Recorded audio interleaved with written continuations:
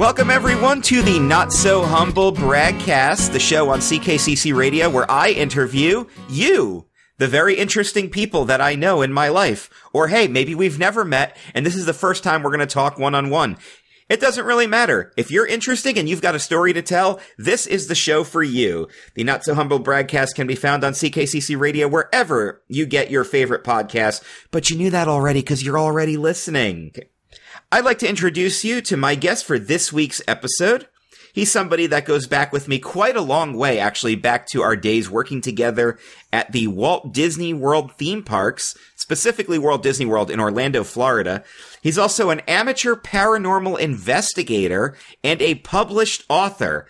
Now, how many former Disney cast members do you know that also investigate the paranormal and have books published? He may not be the only one, but I bet you could fit them all in the back of a minivan. My guest at this time, you could say he's a Jeff of all trades, Jeff Trelewicz. Welcome to the show, my friend. That is one heck of an intro right there. I do my part. I try to build you guys up. It's all part of the act, baby. All part of broadcasting.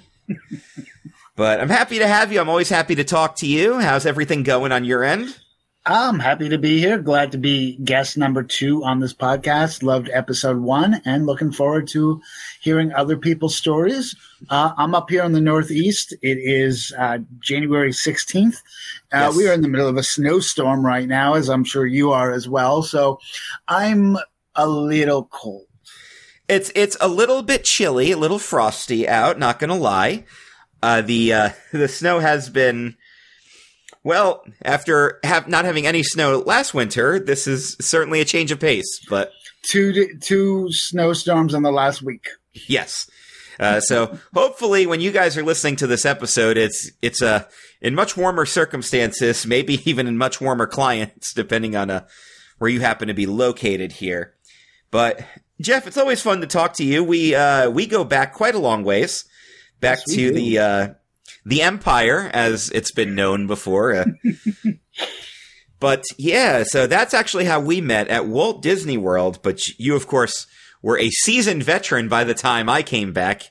Even when I did my college program, we didn't know each other then, but you were already a seasoned veteran. So tell us a little bit about how you got started at Walt Disney World and what it was like just figuring out that you were going to work there, getting the job, and where you ended up right off the bat. So the story of me at Disney is very funny at times. Like, I had just graduated college in 99. I was now working at an old age retirement home in the dining room. And I was looking to, go out on my own. I had to move back home after college. And so I was literally in the middle of looking for places and jobs in New York City when a friend of mine from high school came up to me one day. Me, him, and another friend were ironically at a theme park when we're driving home. And my friend Brian goes, "So I'm moving to Disney and I need a roommate. Would either one of you want to come and be my roommate?" And so my friend Tony goes, "Well, this is probably not the most opportune time to say this, but my girlfriend's pregnant, so I'm not going anywhere." And I'm like, well, I got nothing here. I'm literally in the process of trying to move myself. And I thought for a second, now where would I want to go? New York, sunny Florida. New York, sunny Florida. When can we leave? And he literally said, "We can leave right now if you wanted to." And I said, well, I do want to give my job the 2 weeks notice. So, I came back, gave him my 2 weeks notice, and literally probably 16 days later, his car was packed and we headed out. We didn't even have a place to live at that point. His sister and his mother went down first to try to find locations for us to maybe move into. He had already had the job at Disney, so that wasn't a problem. And then I just interviewed while I was there and pretty much got the job pretty quickly.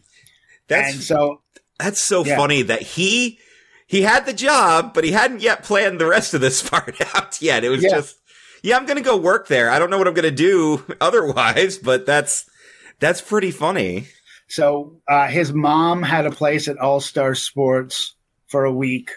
The day that that she checked out, we moved into the apartment. Nice. And the first day we went, we had moved in. We're like, all right, well, we should probably go to Walmart because the place wasn't furnished. We didn't have anything. We had what was packed in the car, which, isn't a whole lot. So to this day, I still have the housewarming gift that he got me because it is this giant framed photo of a cat in a fishbowl and a fish outside staring at the cat like, this doesn't seem right. So you were kind of the fish out of water, though, in that environment. Yeah, and so I remember, going to the place across from downtown Disney where they did all the interviews, and they're like, what would you like to do? And I said, quite honestly, I don't know what you have. And so they, I talked to them a little bit about my experience, and I had a theater background. So they go, you must be good at memorizing stuff. I said, I am, And they go, we got this place at Epcot called Interventions where you will be given, a script and you'll have to perform it. And my first thought was like, I was going to be like on this stage in like front of a giant auditorium. I was way off on what it really was like. And so, yeah, I pretty much got hired and I don't know if you know this or not, I started off as a hostess. I was a hostess for a year and a half. I did know that, yes. And the difference, so for those of you who don't understand the lingo, and don't worry, that's okay. Disney has a lot of lingo. A lot of lingo. There's too much, probably. The hostesses were I guess the best way to say the nonverbal roles, and then the presenters were the ones that actually had a script and a microphone. Yeah, I was going to say, like, depending on the position, because there were plenty of hostess positions that did have speaking parts. Like, so the first area I worked at was an area called, it was, all about, because this was 2000, web construction. It was, you got to build your own website. And like, this was completely different than anything because you didn't have, most people didn't have their own website in 2000. It's not like today. So like we would just go around from station to station helping people figure out what they were going to do with their page. There were certain computers that had games on, so we'd help people play their games. When there was nobody around, we played the games even though we weren't really supposed to. And then that's a mantra at Disney. We weren't really supposed to. That's a common phrase. This will come up, I'm sure, in plenty other interviews with cast members down the line. Then my next one was Toontag, which did have a microphone. It was basically kids got to play as Mickey, Minnie, Donald, and Goofy in a giant game of virtual tag with controllers. So that was a lot of fun. And then there was just a lot of just other random stuff. That sounds like fun. Yeah. Oh. Yeah. That probably was the most fun as a hostess because you got to interact with kids. You got to do as the host, you were doing play by play. Yes. There's a tag to Mickey. Mickey's running away. Goofy's hiding behind the 5 and dime. And yeah, you actually had a microphone for that one. That would be a ton of fun. Yeah. Yeah. I enjoyed that. I had one of my most memorable experiences there so I'm there and, we were supposed to introduce the kids and whatever. So we'd be like, hi, what's your name? And so this kid comes up. He goes, my name's Austin. And so there were a couple seats in front and I heard somebody yell, ask him what his last name is. And I said, well, we don't normally do this, but Austin, what's your last name? Powers. I said, your name is Austin Powers. And this was in 2000, right? Yep. Okay. And I looked at the parents and I go, how could you? And they go, he came first. I'm like, okay, I guess that makes sense, but that's got to be awkward. Well, back then, the kid would have had to have been older than 4 because 97 was the first Austin Powers movie. Yeah. But that is pretty funny. I actually do work with a guy now whose name is Steve Rogers. And I said, let me ask you. He goes, Yeah, it comes up pretty often. Interventions. Now, obviously, Interventions has changed a lot during the years. I'm going to kind of stick to the what Disney was like in 2000 when you first started there. Interventions. What were the main attractions of Interventions as a whole back then? I mean, obviously, it wasn't brand new at the time, but well, it sort of was, because at that point it had just been rebranded. It used to be called Communicore. Right, Communicore. So there were certain things that were brand new. There were two buildings, which the funny thing was, if you worked in one building, you did not get along with the people in the other building. It was basically West Side Story. You were either East Side or West Side. And you only interacted during the opening and closing meetings. You sat on opposite sides. Yeah, it was awkward. So, all right, so when I started, there was the House of Interventions, which was there till the very end. There was the two venues that I talked about. There was the Forest for Our Future, which was a Pictionary-style drawing game.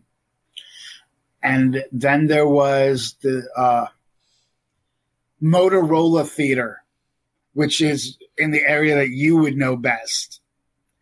That's what replaced Some of All Thrills. Motorola Theater. Yeah. There was a giant robot. That's where it's called Starnack, who would look into this crystal ball and talk about, again, because this was 2000, cell phones were so impressive back then. Oh, yeah. And then you would watch this 5-minute video inside the Motorola Theater, go out on the other side and actually see cell phones. Ooh. And get to hold a cell phone. That was, of course, taped down. You couldn't take it. And the problem with Starnack was he had a tendency to pass out or flip people off with his he would flip people off. It was hysterical. So it would basically be, if you didn't hear him for a while, you would have to turn around and see if he wasn't face down on the podium.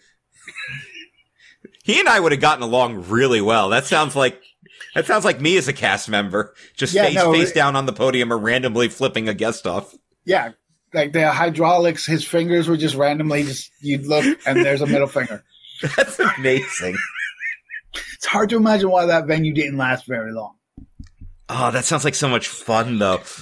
Oh man, if I would have gotten fired if I was at that venue, because I would have had way too much fun playing with that. Yeah, because we couldn't get back. You couldn't even get to Starnack because there was pressurized pads near him.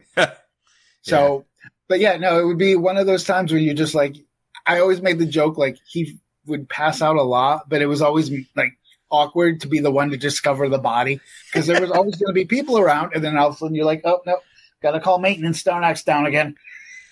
And then that area then became SPI, the Society of Plastic Industry, which was a big video game. And then you could build your own crappy plastic robot and take it home with you. I remember a lot of guests coming up to us and asking us about that. Yep. So that one resonated with guests in a positive way. Yeah, because it was one of the rare things that you could do and actually walk away with something for free. Because after you completed the game, you would then create your own robot and then get to take it home with you.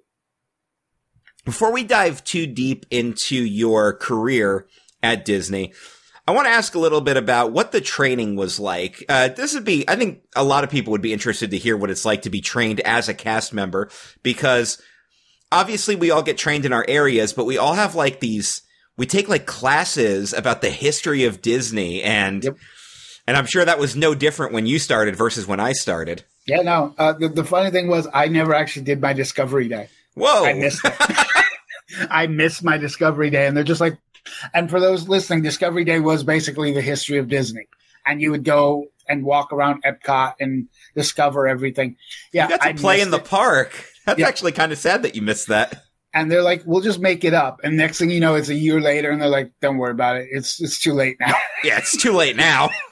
You've already discovered the park. Oh, that was the other funny thing about the day that I interviewed at Interventions. Test Track had just opened a year ago. And I had not been to Disney since I was a kid.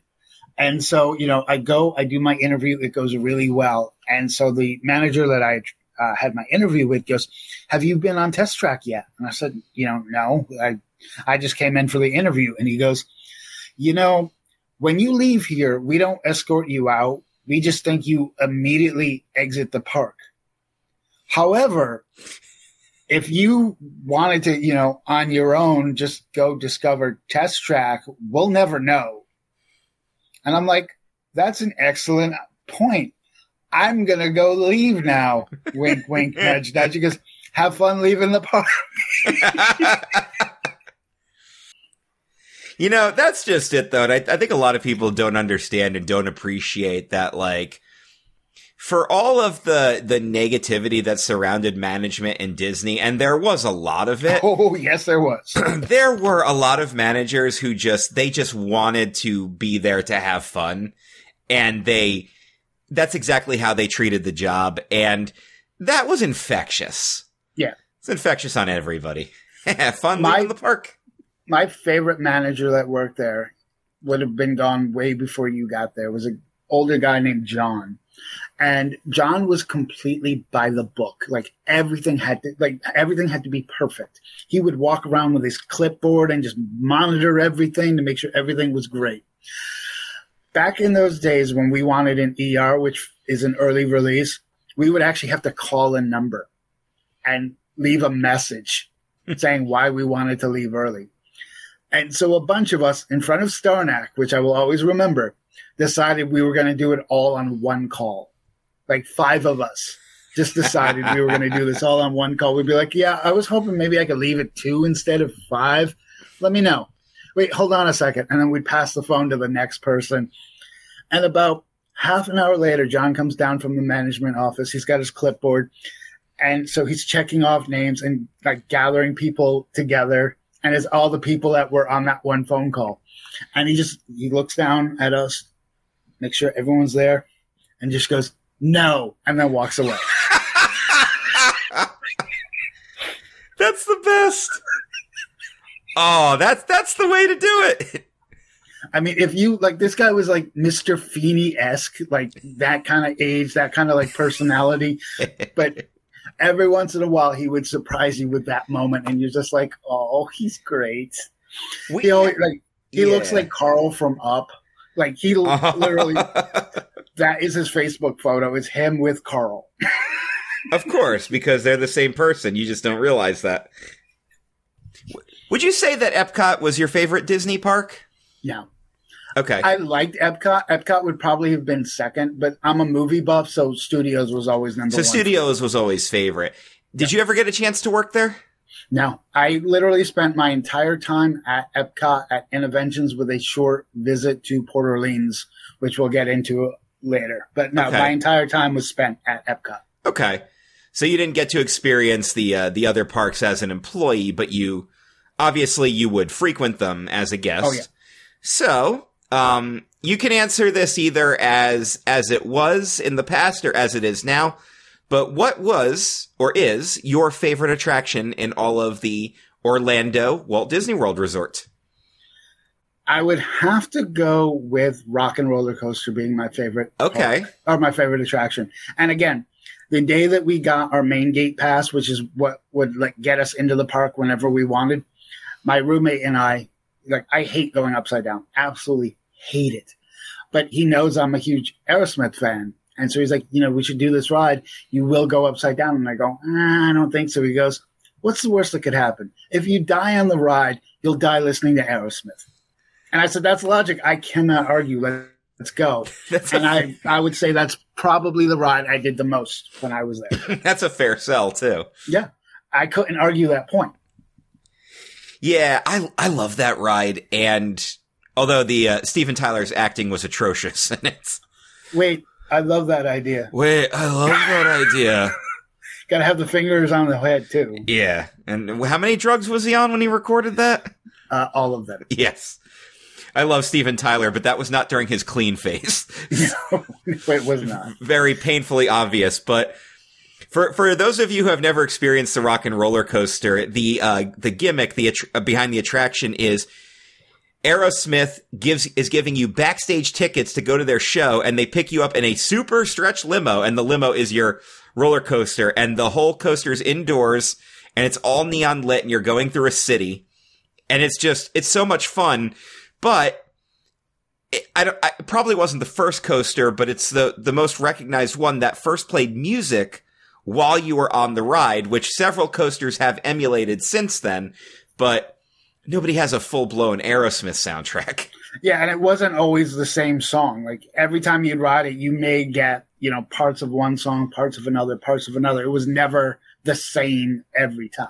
Yeah, it was like, I know that Love in an Elevator was a big one that was kind of by itself, but then there was definitely a mixture of some of their lesser-known songs, which I appreciated.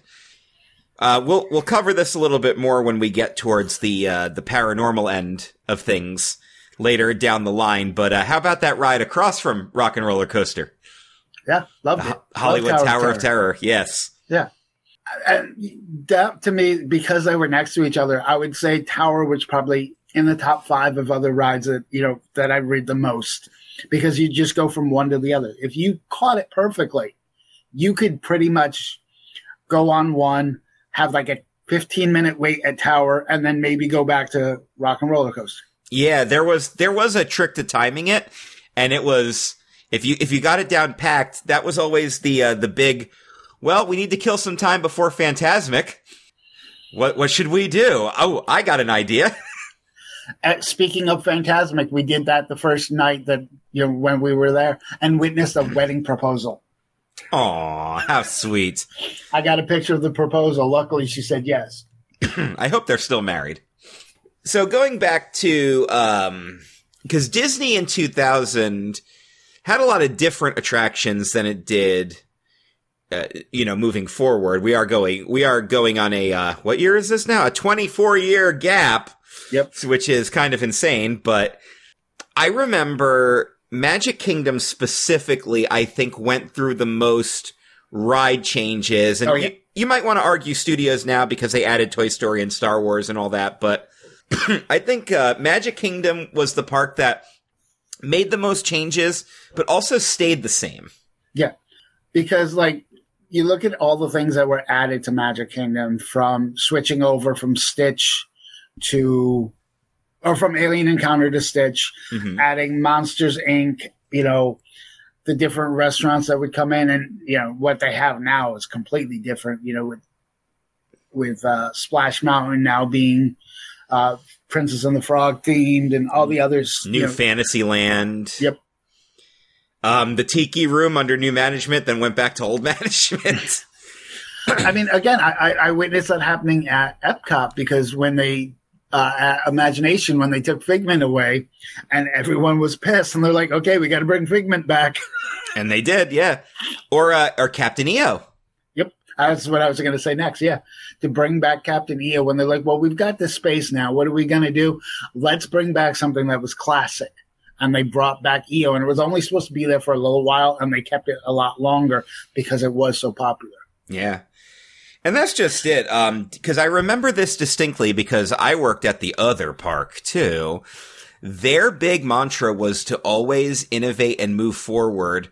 And they kind of mocked Disney a little bit about that, specifically mocking It's a Small World. But at the same time, they also had a Universal Studios people. I'm not going to sugarcoat it. They also had a bad habit, I think, of getting rid of stuff while it was still popular. Yeah. But I mean, I can see people would still go to Jaws, and they got rid of it. And I know that was a budget thing, but it is what it is. So let's kind of go through a little bit of the history of Innoventions here and talk about some of we don't have to go through it, attraction by attraction, but in the time that you worked there, what were some of your favorite places to work, like stuff that would pop up that you really, really enjoyed working at? My all-time favorite venue at Innoventions, and you and I know it very well, Where's the Fire? Yes, that was a lot of fun. I enjoyed that. If I got to stay at Where's the Fire for more than an hour, it was a good day. Because I would always wind up at either House of Innoventions or my personal hell Segway. That was going to be the next question, was going to be, what's the one you liked the least? It wasn't like that I disliked Segway. For those that don't know, there was it was a motorized cart that you would use your balance. It would use gyroscopes to keep your balance. Problem was, we would do these free rides for people who had no business being on a Segway. And so I witnessed a coworker get put through the wall. Yeah. Because this person could not stop. She was, and the girl was way too light. The guy was too big to be on the Segway. Tried to stop him and literally put a dent in the wall. Oh, man.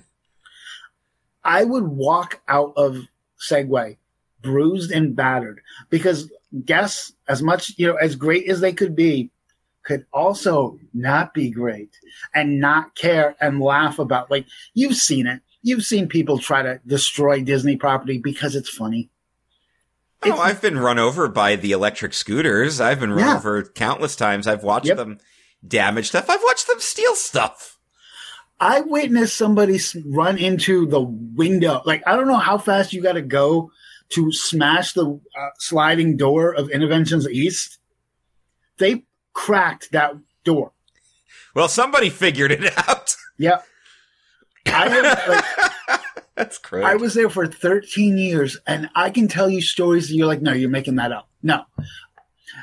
Were you there when they had the giant towers in front of the east and west buildings? Or were they? I think they may have taken them down by that point. Yeah, it doesn't sound familiar, but there used to be a tower in front of both the exits and entrances of the Interventions building. I'm coming back from lunch, and I see a child has climbed the top and is now basically standing above the building. I'm on break. I shouldn't care.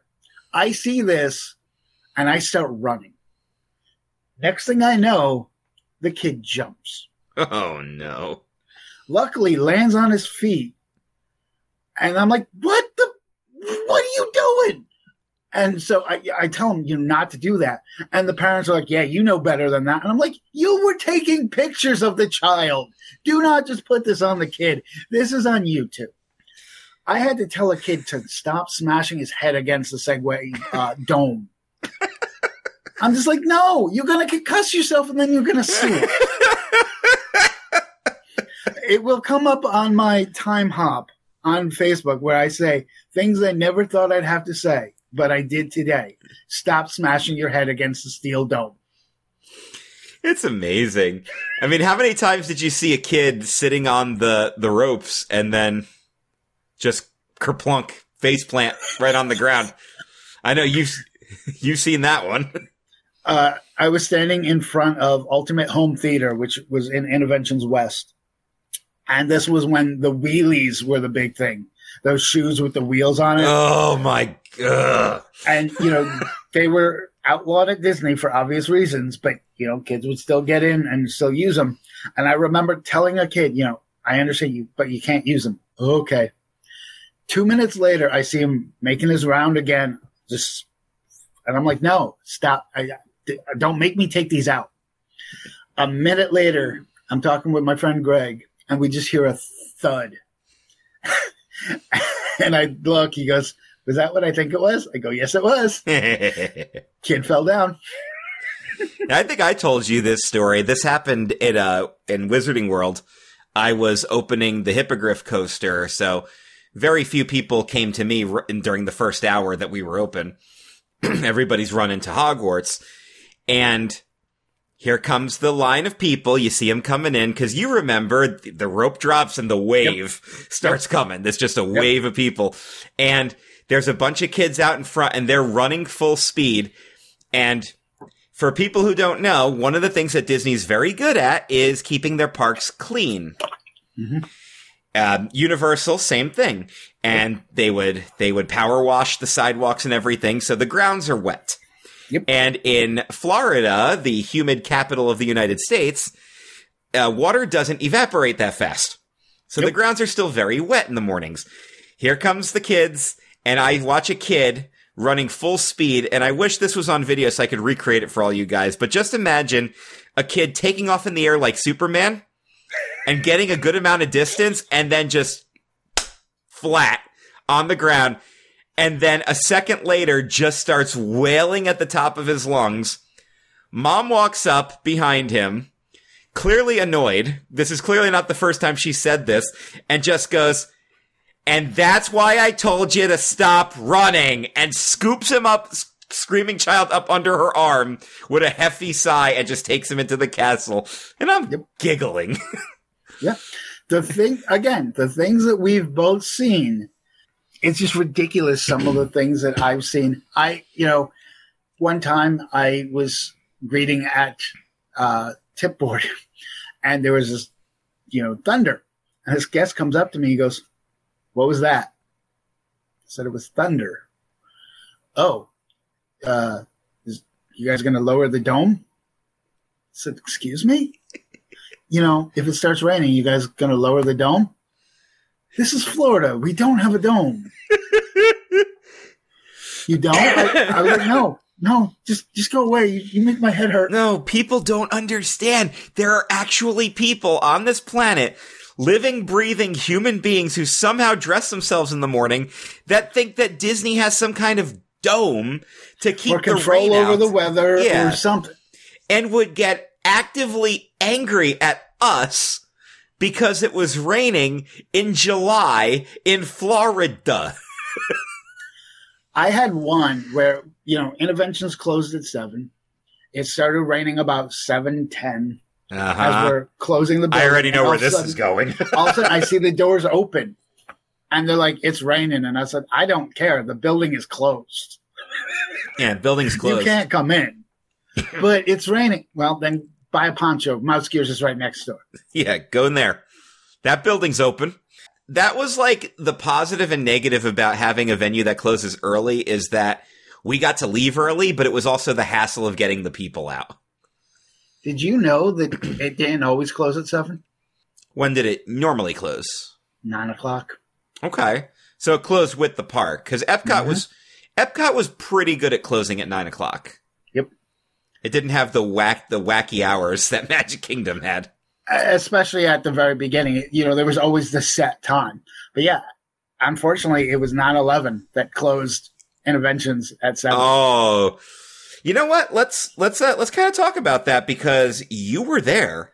Yes, I was. You were there for 9/11. I was still in high school at the time, but you were actually at the parks. And for what I've heard the stories, and it sounds like it was handled about as well as it could have been given the circumstances. But what do you remember from that day? I remember every single detail about that day. That day is not surprised ingrained in my brain. Oh yeah, same for me. But I got to hear because it's for those of you who don't understand this is like for the younger listeners. Like 9/11, the country literally stopped. Yep. And if you weren't alive for it, or even at an age where you could really understand what was happening, for a lot of us, for our generation, like for Jeff and my generation, this was probably the most historic event we would go through until COVID happened. Would you agree? Yeah. For me, the top 3 things that will always, timeline wise, when I was a kid was Challenger. Yes, because you were old enough to remember that. I was just a baby. 9/11 and then COVID. Yeah. So basically, here's the story. I'm walking into work. There were 2 TVs in front of the main entrance of services. I had my headphones in, but I heard them say, "A plane hit a tower." That's all I heard as I walked through the door. And of course, the radio was on in the locker room as well. And so my first thought was there was an accident at an airport. Somehow a plane misguided hit the airport tower. Yeah, that would have been my first thought if that was the only clue I got. I get dressed, they're still talking about it. And I'm like, well, it's kind of weird for them to still be talking about it, but that's bad. So I get out, there's 2 TVs on at the back door as well. As soon as I hit the door, I look up at the TV to see the second plane hit the World Trade Center. Oh. And at that point, I knew, I was way off. Yeah, Now, I'm from Connecticut. I've got friends and family that live in New York.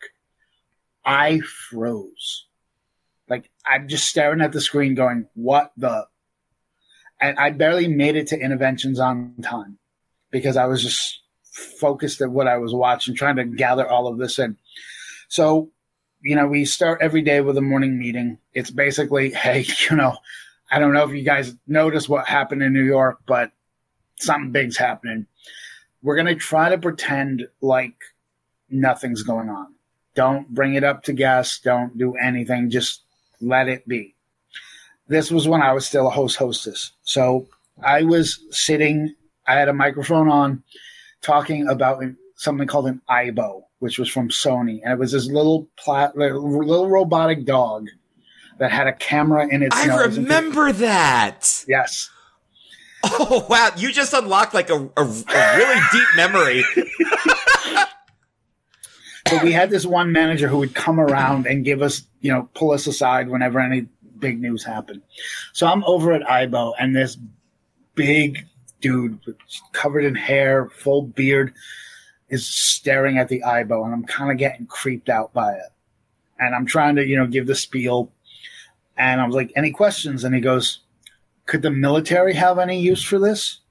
And I'm thinking, buddy, of all the days for you to ask that question. And so at this point, they said, okay, we're going to close at 12. Now, in the 13 years I've been at Disney, I've witnessed Disney close 4 times. 2 for hurricanes, 1 for a transformer blowing up at Epcot, so half the park had no power, and 9/11. And so I walk over to the manager as he's giving the rounds, because he had said, if anyone says anything, let us know if you have any concerns. And I said, I said to the manager what the dude said. And he goes, it's questionable, but I think we're okay. And so then they decided we're going to close even earlier than expected. And so, because that was before the last plane, the one that crashed in the Pennsylvania field, we didn't know where that plane was going. And so the logic was, what's more Americana than Disney? That we could possibly be a target. Right. And I've heard that before. That was a big concern, was that there was a possibility that Magic Kingdom was a direct target, or even Disneyland. Yep. I don't know if that's ever been truly confirmed or not, but why risk it? Yeah. I think they made the right call. Yeah. Unfortunately, they decided, because Interventions was near the front of the park, they sent us cast members to tell people what was happening. Oh. So, there was an announcement over the loudspeaker: due to unforeseen circumstances, this all of Disney will be closed for the day. Please exit the park. You'll get, so-and-so compensation. And, I'm in shock at this point. I don't even and so I remember this family came up to me and said, I don't understand what's happening right now. And I said, honestly, either do I. But the easiest way for me to put this is, I said, the World Trade Center in New York? And they go, yeah. I go, it's not there anymore. You're kidding. Look around, buddy. Nothing I'm saying right now is me kidding. Yeah. So the whole park empties. To be standing between East and West in the middle of the day and not seeing a single guest was just the most awkward feeling. And it then became worse because we look over and they have brought in bomb-sniffing dogs. And so then we went upstairs into the manager's office, which used to be above Interventions East, put on the news for about a half hour, just so that we knew what was really happening. And so my manager was like, listen, there's nothing we can do here. Go home, be with your family. And so I went, my family was up north. Again, it's 2001. We don't have cell phones. I called just to say, just to check in on my family. Tried to reach the friends that I had in New York. Couldn't do that. Go home, hanging out with the guy that I moved down there with. And I just watching the news, and I said, I can't do this anymore. I can't just stare at the screen. They keep showing this. And it was literally driving me insane. And I'm like, I'm going to go lay down. And I closed my eyes and I couldn't see anything else. Like the only image in my head was the second plane. Yeah. And I'm like, this is before streaming, before, I don't even think DVDs were really that big at that point. So there wasn't even much you could do to get away from it. Yeah, for real. And I think that's something that a lot of people don't, if you weren't active, if you weren't really around during that, I think people don't realize everything stopped. I've told my story before on other podcasts. I'll tell that when we probably when we launch the new show down the line. That's a spoiler for what's to come. But it's a teaser. It's a teaser, yeah. No, I had to steal the Paul Heyman line. That's a spoiler. And I do remember from all accounts that I've heard, and maybe there were one or two stragglers who apparently the guests were extremely cooperative. For the most part, because again, they were, I don't blame them for being upset when you consider how much you pay to get into Disney and they'd be there for 2 hours and then all of a sudden, but it beats the alternative. There was no other alternative to do at that point. Yeah. And then everything changed after that. Security tightened tenfold. I mean, how was security for employees getting in and out after 9/11? Before, there was no security. You could just walk in and out. You'd have to show your badge, and that's it. Afterwards, there were bag checks. Gotcha. And then, years later, they added, the cheese grater door, the swinging pendulum door. Yep. Which was there when I was there. I've got pictures of that being built. I was just like, I came in one day and I'm like, is the park closed? Can I just go home? Right. They're like, no, there's just a door on the other side. You got to go around. I'm like, oh, damn. All right. So let's fast forward a little bit and talk about what eventually led to your departure from Disney. Cause you were there for a long time. You as you said, it was mostly interventions. Let's quickly talk about how you kind of left attractions and then came back to it. I'd been at Interventions for about 10 and a half years. Having seen both host, hostess, and presenter, having been a trainer for a short time. When you're at a job for so long, you just kind of want to change. And so I decided I was going to try that. I wanted to see, a different position.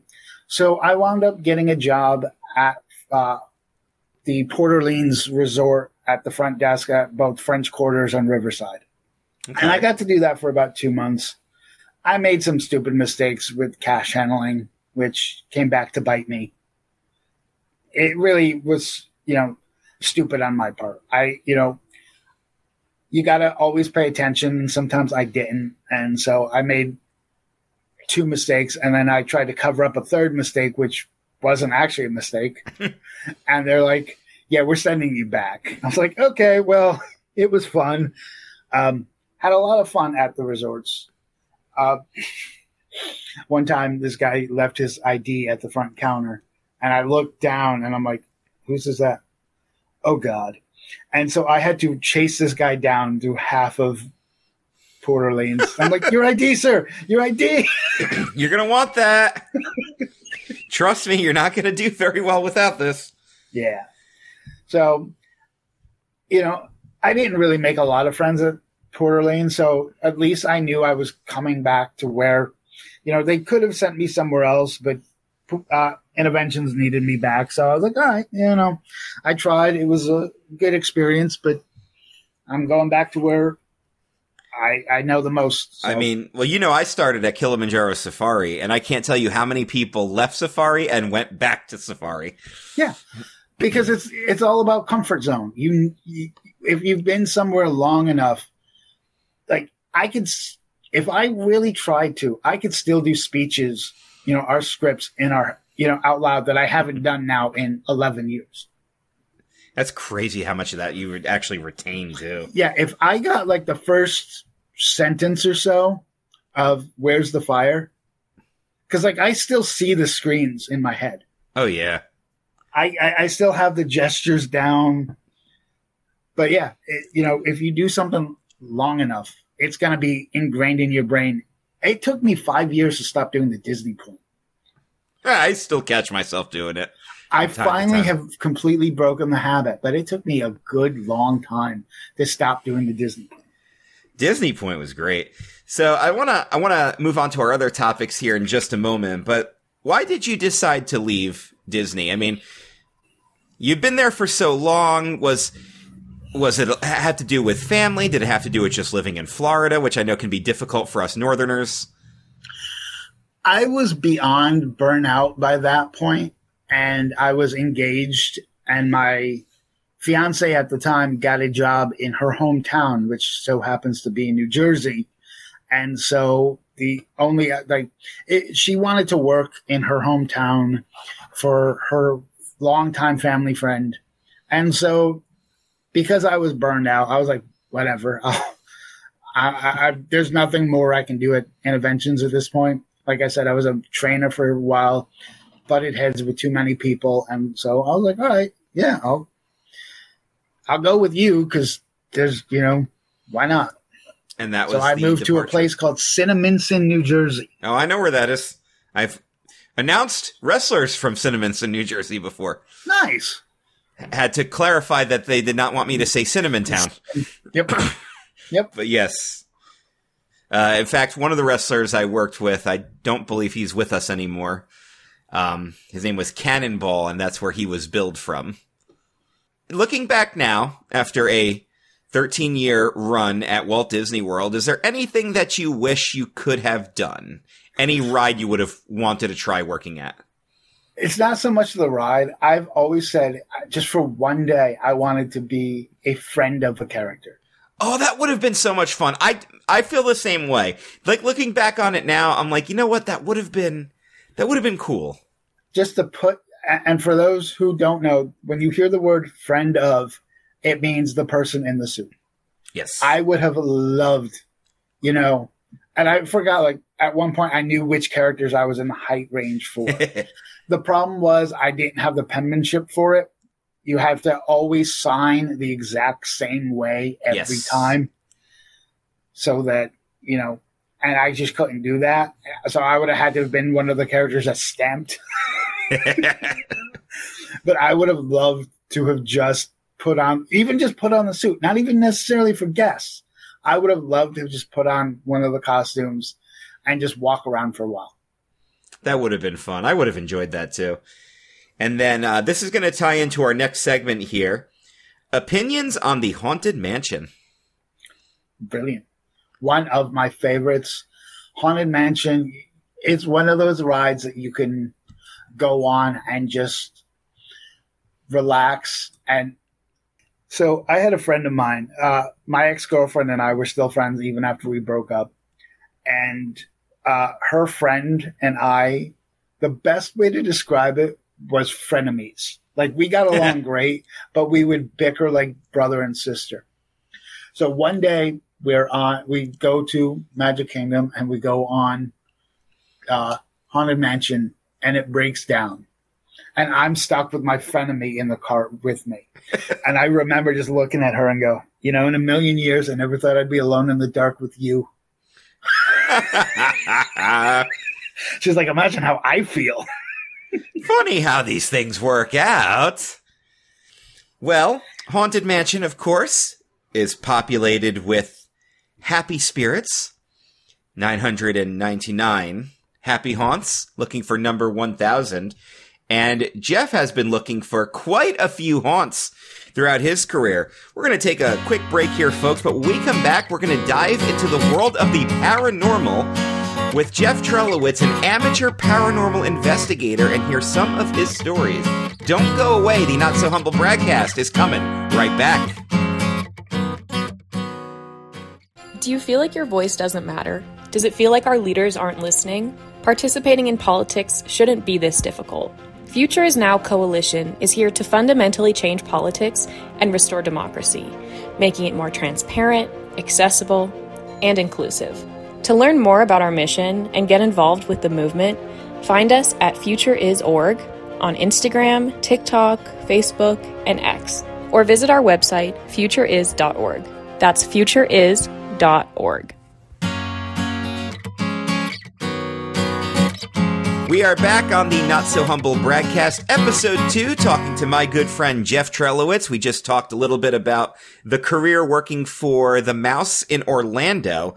But Jeff and I also share another mutual interest, one that I've noticed that a lot of more people have become more comfortable admitting that they're into the paranormal side of things, specifically ghosts, cryptids, aliens even, which has always been my big forte there. Jeff, let's see if we can kind of turn the clock back here. When did your interest in the paranormal begin? I was probably a teen when I first started my interest in it. There was a show on TV called Sightings, and it was well before any of the ghost hunting shows.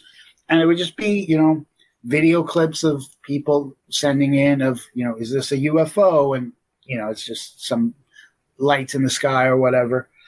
And then I remember my godfather, whenever I would go visit that family, him and I would just go and talk for a while. And he was the one that really got me into the paranormal. He was the one who taught me all about Bigfoot and the Loch Ness Monster and all those other cryptids that you hear about. I had never heard any of those things. So we would spend like a half hour whenever I would go, he lived a couple towns over. He would bring out this book and just be like, here's something else you should look into. And I'm just like, oh my God, this is the most amazing. Something that looks like that? What, is this real? And so from that point on, I kind of always had an interest in the paranormal. Yeah, I mean, I kind of feel the same way. I grew up in New Jersey, which spawned the Weird US craze because Weird New Jersey was the first one. Yep. And I feel like a lot of it came from that. And I always had an interest in astronomy. I was always a big space kid. So I think that the alien stuff kind of came from that. But the ghosts and the cryptids specifically came from some of the local haunted areas near where I grew up. And then also the Jersey Devil was the big cryptid that we kind of had. Jersey Devil is my homeboy. Jersey Devil is your homeboy. This is an audio podcast, but that's the shirt that he's wearing, folks. Which ties into the last story I told about why I left Florida to go to New Jersey. I bought this in the venue that I got married at, had a shop that had this. Yes. Leeds, New Jersey, the center of the Pine Barrens, where the Jersey Devil is said to live. Also, where Paulie and Christopher got lost in The Sopranos in the best episode of the show. But getting ahead of myself here. All right, so for the most part, the paranormal is mostly broken down into the three things I kind of talked about. It's generally spirits, hauntings, etc. Your cryptozoology, your weird creatures, your legends. The more famous ones you mentioned, Bigfoot, Loch Ness Monster. Jersey Devil is kind of more of a local legend, but I think he's kind of gained some notoriety. The Chupacabra, the Yeti in the Himalayas, etc. And then, of course, aliens, which, if we're being honest with ourselves here, probably the most realistic aspect of the paranormal. But, without a doubt. But what made you actually decide that this was something you wanted to try investigating? I know I've mentioned this on Real Paranormal Talk. I had an experience with what I believe was a UFO when I was a kid. I mean, I also had one with a ghost, but that's another story. So again, I live in Connecticut. There is woods behind my house. And so it's probably December. We have a wood burning stove. So there's wood stacked outside the garage. And it's just me and my dad at home. And he asked me to come down from my room to go get some wood for the stove. And again, I was probably just watching Sightings at the time. And I remember distinct as day, as the garage door is opening, I said something to myself, along the lines of, I know you guys are out there, just show yourself. I don't know what it was about that. I said those words as the garage door opened. I turned to my right, walked out of the garage, went to reach to grab the wood. And that's when I saw in the woods behind us a triangular shape floating above the woods, just kind of hovering there for a while. And I'm just like, oh shit, it's happening. And I'm thinking, again, this is mid 90s. So no cell phones, no cameras in our pocket, no, nothing to document at the time. And I remember just sitting there watching this for, what I thought was about 2 minutes. Now there's a airport not too far from my house, probably about a half hour. And I'd always heard that, on certain nights you can see planes landing there. So I'm watching this just light just hang in the sky. And then all of a sudden just zoom out, like in a flash, gone. I come running inside. And my father's first reaction is, where's the wood that I sent you out to get? And I'm like, listen, is it true that you could see planes landing at so-and-so airport? And he goes, are you kidding me? No.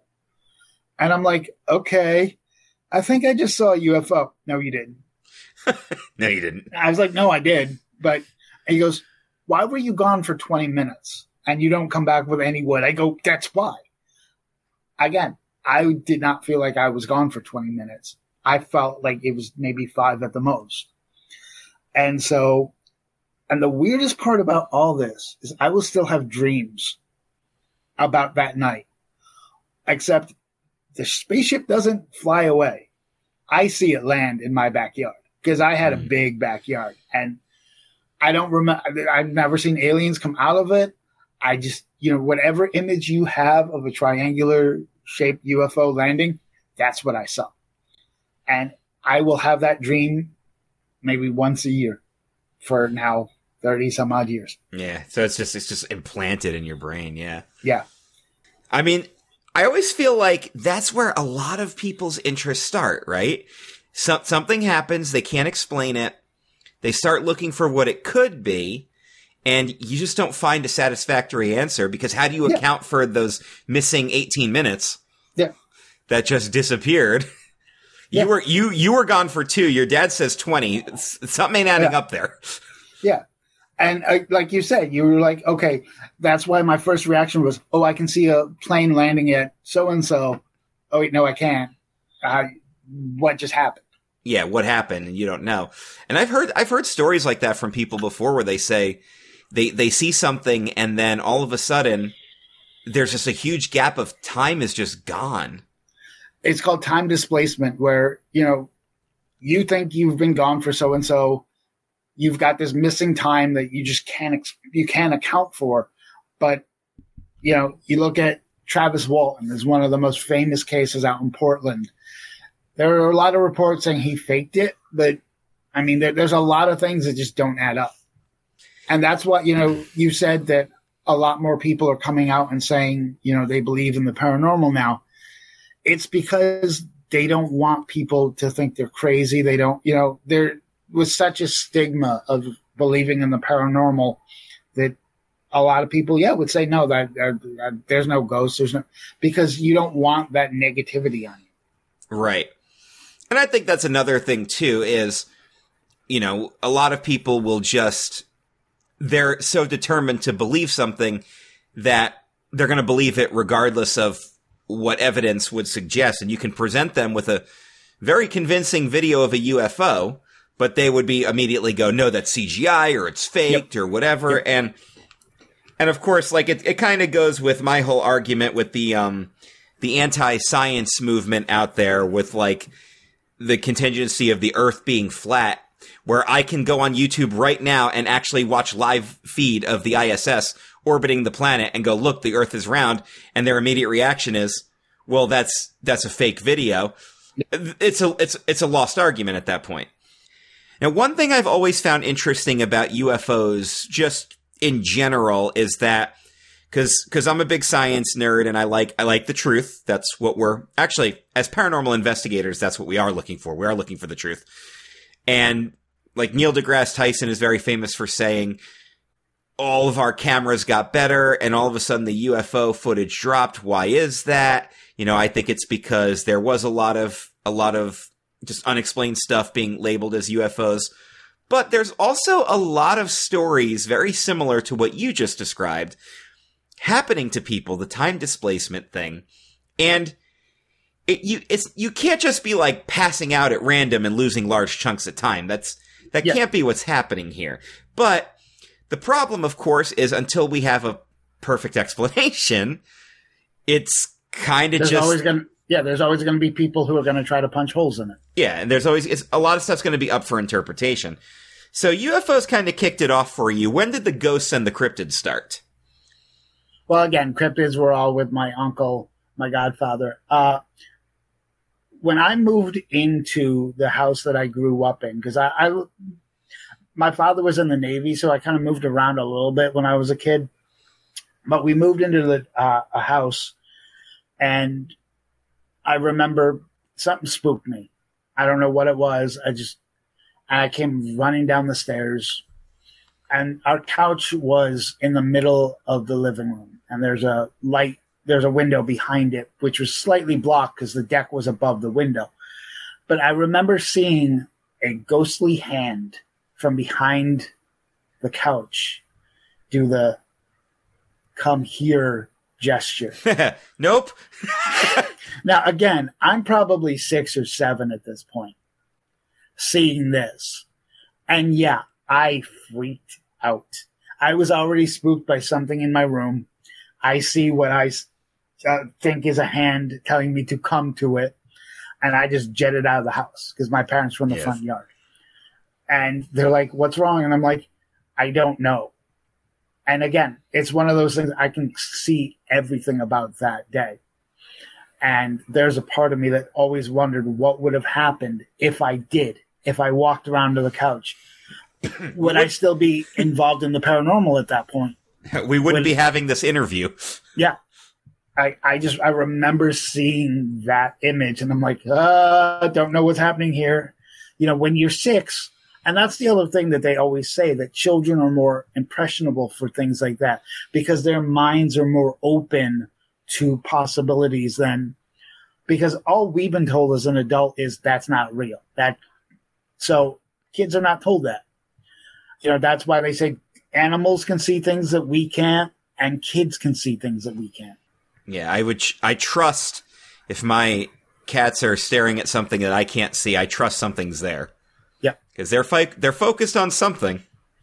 So that's a lot of stories I've heard is somebody either lived in a haunted house or was in someone's house that was haunted and something affected them. And it's almost unfortunate that that's where it has to come from, but that's generally where it has to come from.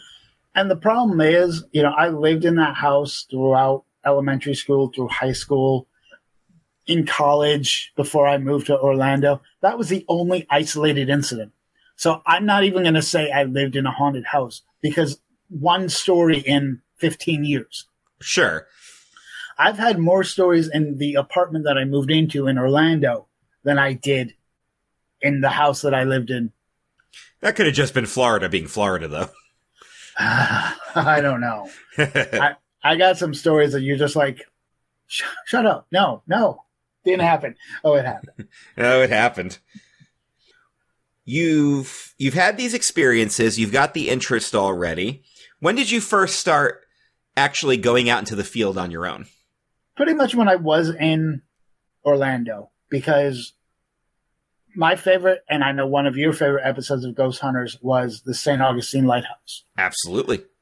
And so I would take my equipment to St. Augustine because it is one of the most haunted locations in the country. And it's not just, you know, the lighthouse. There are several, you know, I would say hundreds of stories at different locations of ghostly apparitions or some spirit activity, from the lighthouse to Castillo de San Marcos to the old Spanish fort, to the Spanish hospital. The oldest schoolhouse is there. Ponce de Leon's Fountain of Youth is in St. Augustine. The cemeteries there are creepy AF. Have you heard the story? I'm trying to think of the kid's name now. And that's where I had the most experience. And I'm drawing a blank on his name. There is a child's grave in one of the cemeteries in St. Augustine. It's a military cemetery, yet this one kid who's like 6 years old is nowhere, and his grave is, hundreds of feet away from everyone else. You cannot get into the cemetery. It is barbed wired. So we decided we were going to take one of those like rubber balls, paint it with glow in the dark paint. I threw it over the fence and it landed right by his grave. Oof. Came back the next day, the ball had moved. Came back the next night, ball is back in the original position. Again, this is not something that you could, like, the gates would open once a week for like an hour. Was it Little James? Yeah, James. That's it. Okay. James. I just looked it up, and yeah, that's the first name that came up. I said that kids can sense things that we can't. I was there with an ex-girlfriend and her sister. We were hanging out by the cemetery, as you do. And just an average spring day. Yeah, every time I went to St. Augustine, the first place I would go would be James's grave. And so we're across the street, and, the stories are he would make himself more known to children than adults because, same age. We're standing across the street talking, and we notice a family walking in our direction on the other side of the street, on the same side as James. It's a mother, a grandmother, and a little child. The second they got up to that cemetery, the kid starts freaking out, screaming, kicking. Just the mother and the grandmother have no idea what's happening.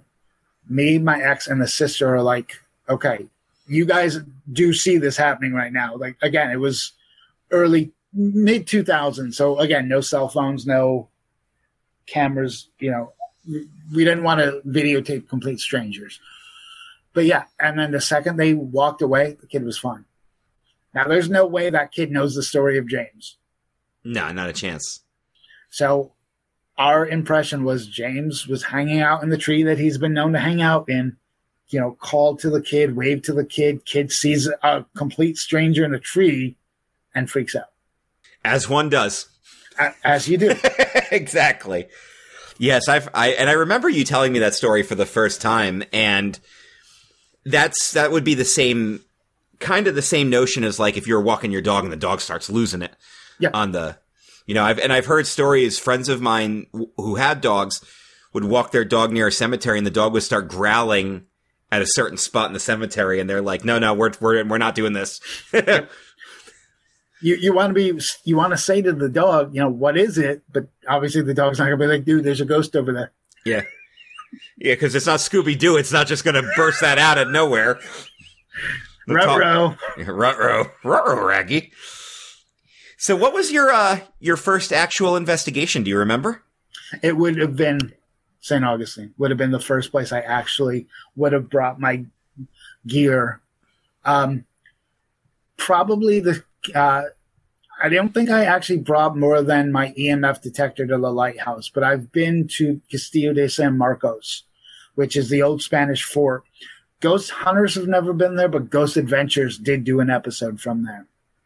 And again, it's one of those creepy stories that, like, do you believe that sounds can also happen when, through time, basically? Oh, yeah. I have to believe that because of everything I've ever heard of from Gettysburg and Valley Forge and the battlefields up here in Pennsylvania. They say you can hear the battles being reenacted at certain times. That's what happened to us. I was there with, again, an ex-girlfriend and another friend of ours. We're at the Castillo de San Marcos, and we're inside one of the old, like, magazines where you have to crawl underneath a space to get into. So me and my friend Mary decided to crawl in while my ex did not want to. And so all of a sudden we hear cannon fire. Now, there are cannons on the fort that they do light off, and I do have video of it. But cannons were not being lit off at that time because there's a schedule of when the cannons get fired. Right. My ex-girlfriend, who was just on the other side of the wall, could not hear anything. But Mary and I, clear as day, both went, you hear the cannon, right? Oh, there's another one. There's another one. that's the other thing. When they do it for the ritual, they only fire it once. Right. We heard multiple fires. Cannon fire is what I heard in Gettysburg. Yep. But it was a single shot, and I don't recall if they have cannons that they fire at Gettysburg, or if they were at the time. So I've always just kind of chalked it up to maybe that's what they were doing, but then I talk to, I'll talk to someone like you, and you'll be like, well, hold on a second, let me tell you a story. And it makes I've seen videos of soldiers walking in Gettysburg, and I've seen video where it's definitely a gunfire shooting. Oh, yeah. Off. Yeah, at this point, gunfire is not very unmistakable. Yeah, and there's a world of difference between gunfire of today and what you would have heard at Gettysburg. Yeah, for sure. A musket sounds different than a Glock. Yeah. Much different. You're not going to mistake those two. Yeah, and for someone like me who's actually shot a black powder rifle and has, owns guns and has history with them, I kind of know what they sound like a little bit. I hope so. Yeah. They're loud, and silencers are not anything like they are in TV and movies, by the way, kids. What? Yeah, I know. I'm shocked by this. They don't just go poop. They do lower the decibel level, but it's still very much audible. Yeah. What I remember from Ghost Hunters, which I always love Ghost Hunters. That was always a fun show to watch.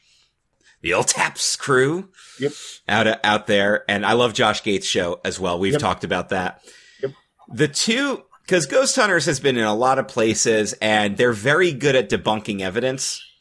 But I remember the two distinct places where they captured evidence that was really hard to debunk, and they still have it to this day because it's very obvious something's moving that shouldn't be there, was St. Augustine Lighthouse. Leaning over the tower. Yep, and Eastern State Penitentiary. Walking away from the camera. And I've been to both of those places and had weird encounters at both of those places. So I have to tend to lean towards the side that something's going on that we can't explain. And until you give me concrete scientific evidence that this is what's happening, I'm forced to go with my imagination. Yeah. Because when you've got that much evidence, and I love the mindset of debunk first. Don't automatically assume whatever you're seeing is paranormal.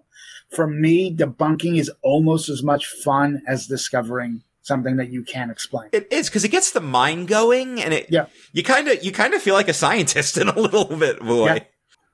Yeah. My friend and I will go to a cemetery here in Connecticut. We haven't done it in a couple of years. And it all started because she was there one day and got a clear as day EVP of somebody screaming, "Get out." And it's not just one "get out." It's like banshee scream, "Get out, get out, get out." And we've gone there several times and almost always get chased away by bats, which is freaky enough. We caught as we were walking, we decided we were going to take photos back of the space. And we caught what looks like a Mason holding a giant torch. Ooh. Clear as that you see somebody and you see this light that extends the entire row, But when we were there, we didn't see it. Right, nothing. And when we went back, we discovered there is a Mason buried there. That was the big point. The second time we went there, we're like, okay, we're going to check all these graves for the Mason marker. And it's not that far from where the figure we caught was. I have a teacher that I had in high school that's buried in that cemetery. I'm talking to the grave, and you can see these lights flickering.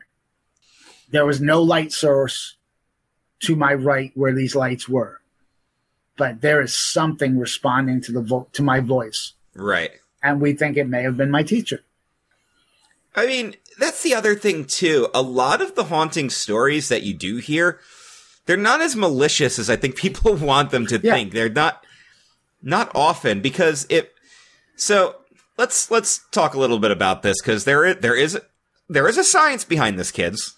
It's why these shows exist, but most people who are into the paranormal tend to agree that a spirit is left behind in this plane of existence because it has something unfinished. Something it has to do, something it has to say. And that's why it's always, a lot of it happens from the Victorian era, because I've heard people say, well, how come there aren't like modern ghosts? Well, because people live longer now and accomplish more. You know, there was a lot more sickness back then, a lot of more premature death, a lot more war. That I think I've heard the statistic that more people have died. There are less people dying today than ever before, even with like high crime rates in cities and everything, because of the wars of the past. And modern medicine and everything. Yeah. Right. And all they're looking for is to just be at peace, which is why we should probably let them be at peace. But you know us, we're curious people. We're going to go roaming the darkness with a flashlight and an EVP recorder. As one does. As you do. So what's your favorite place you've ever investigated? You mentioned the lighthouse. What are some other places? The cemetery, again. It turns out that the last place I worked in New Jersey was a World War II battleship. There had been some stories, and the last thing I did as a worker there was to take a local group of ghost hunters. And I'm pretty sure it's the same group that Tango used to work for at one point, through the ship. And so, it was me and one other guide and just two other groups of paranormal investigators. The one other dude was not into the paranormal. He just wanted to do it just to do something different. I thought this was the perfect way for me to go out. It sure sounds like it. And so, and because, me being a paranormal investigator, I joined in as well. And because they figured the ghost would be familiar with me, having seen me on the ship for a couple months. And again, I'm not 100% saying that this story is 100% accurate, but I'm not saying it's not. It is the one and only place I believe I've been touched by a spirit. We were in the captain's quarters doing an EVP session, and I'm standing, I've got about 1.5 feet of space to my left. And we're asking, if there's anybody here, please give us a sign of your presence. At that exact point, I felt a hand touch my left shoulder. There was nobody to my left. I was not close enough to touch the wall. I felt a distinct pat on my shoulder. Could the guy on my right have reached around to try to get a reaction? Sure. I didn't see a hand. I didn't feel any, I felt it, but I didn't see. There was no sound to my side. I would like to think that, again, because that's part of the tour, that whoever would have been in that room would have known me. I believe I will say I got touched, but I can't 100% prove it. Okay. I immediately yelled out, I got touched. Anytime. Context, please. Yeah, that's the only time it's a normal reaction of, wait, where? Yeah. Anytime I was the one to ask, light up something on the EMF detector, let us know. Anytime I asked, it happened. Because again, they were like, well, you've been here. They know who you are. They're familiar with you. It's whenever the other people would say it, it was 50-50. So that's cool. Again, I would love to actually investigate Eastern State. I went on a regular tour. We asked the guide about it, and he said no, but there's too many stories that I just think he was trying to downplay it, or maybe he just doesn't believe, which is a possibility. If you don't believe in the paranormal, that's fine. I know it's not for everybody. Eastern State and Penhurst Asylum, same thing. Like, I went for the Halloween attractions and everything, but I remember a very weird feeling of something just being off, and I can't really describe it, but it was the same feeling at Eastern State that I had at Penhurst, that I had at St. Augustine. Something doesn't feel right. Yep. And if you ever go to St. Augustine, you have to go visit James, because you will get that exact feeling, because there's just something about that area. Maybe it's just because you believe all the hype and maybe there's something more to it, because there's just too much happening, too many weird connections to not have it happen. I've told you the story of my ex-girlfriend in Ripley's Believe It or Not, right? Yes, but tell it for the listeners. So, again, we're at St. Augustine doing the Ripley's Believe It or Not tour. I am a kid in a candy store anytime I'm in a haunted location. My ex, she kind of believed, because her grandmother was a sensitive. So she kind of believed, but wasn't 100% convinced until this night. So we're in this room. They're showing us a slideshow of orbs that people have taken during this tour. I'm not one of those people that automatically sees, an orb or a dust particle and goes, paranormal. Yeah. 99.9% of those are just dust particles. And light reflections and things like that. So in the middle of this, I see her twitch completely randomly. Like, she never would have acted like that. And so about 10 minutes later, the tour guide goes, there's supposedly 2 spirits in this room. One who is nasty and violent and angry, and one who likes to flirt with women. He'll touch them. He'll, blow on their ear. And I'm not thinking about what I saw with her twitching. I just, whatever. It was kind of cold in the room, something like that. Yeah, people twitch. Yeah. So about 10 minutes later, they're like, go explore the building. And I noticed she's like walking way behind me now. I've got the EMF detector, because they will let you borrow EMF detectors. I brought my own. Of course. And so finally she goes, I need to talk to you. And I said, what's up? She goes, I don't know how to say this without you thinking I'm crazy. And I go, look at who you're talking to.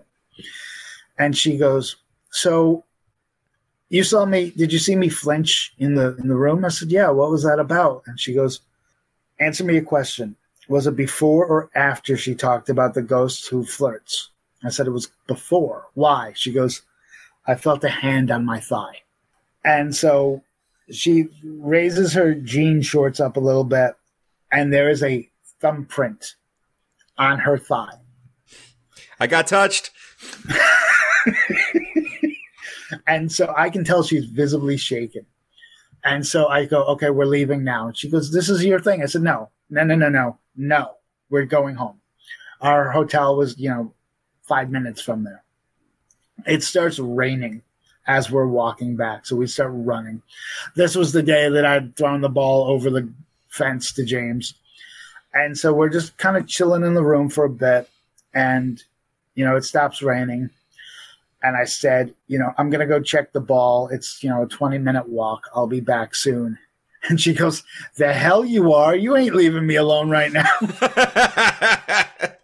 I was like, all right, are you okay to walk? She goes, yeah, I'm fine. So we leave the hotel again, and we are walking in front of the oldest schoolhouse. And she lets out this blood-curdling scream. And I'm like, what's wrong? What's going on? She goes, there's somebody in the window. And I look up to the schoolhouse, and sure enough, you can see a face looking out at us.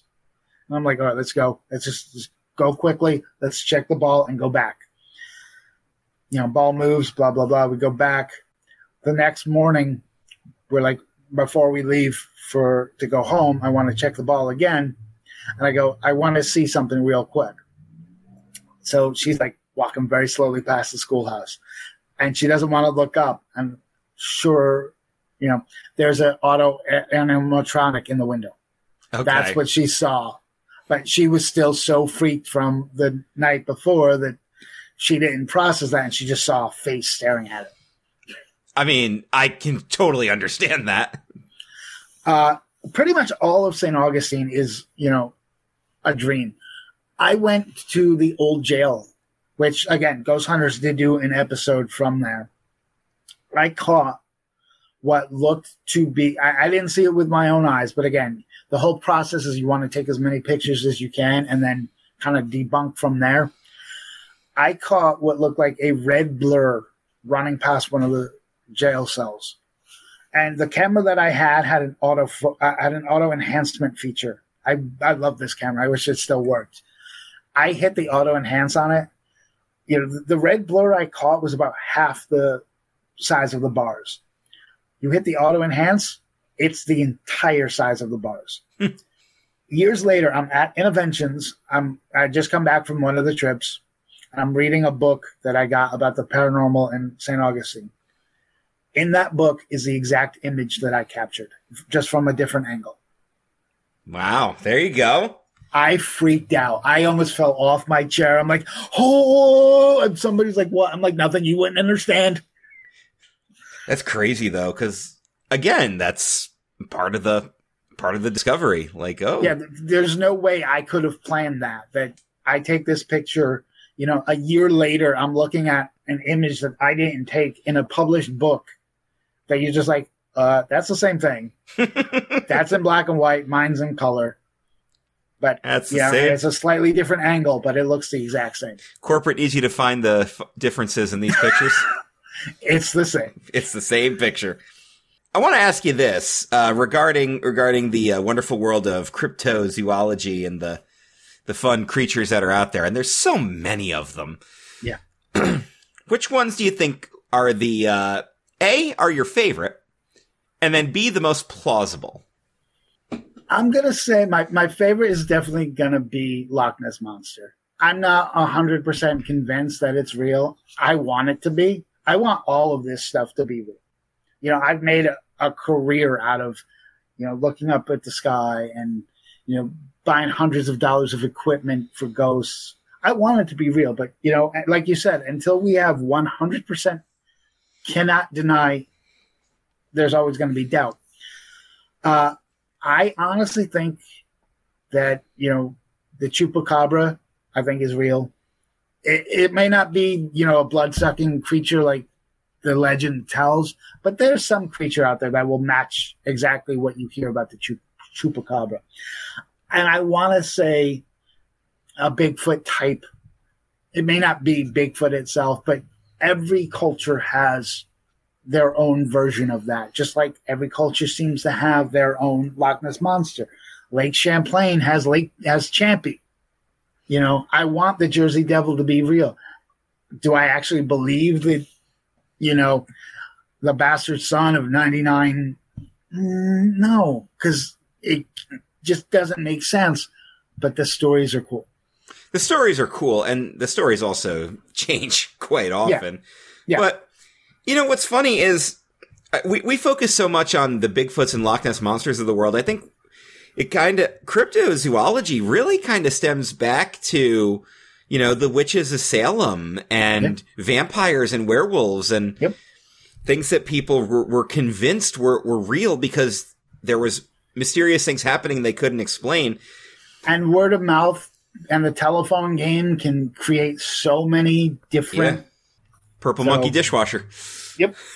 In fact, the best deep proof I've ever seen for a Sasquatch or a Sesquatch, depending on the pronunciation, has been because I've seen the video of what happens when a bear gets its paw severed and what they look like when they're on two legs just ambling through the woods.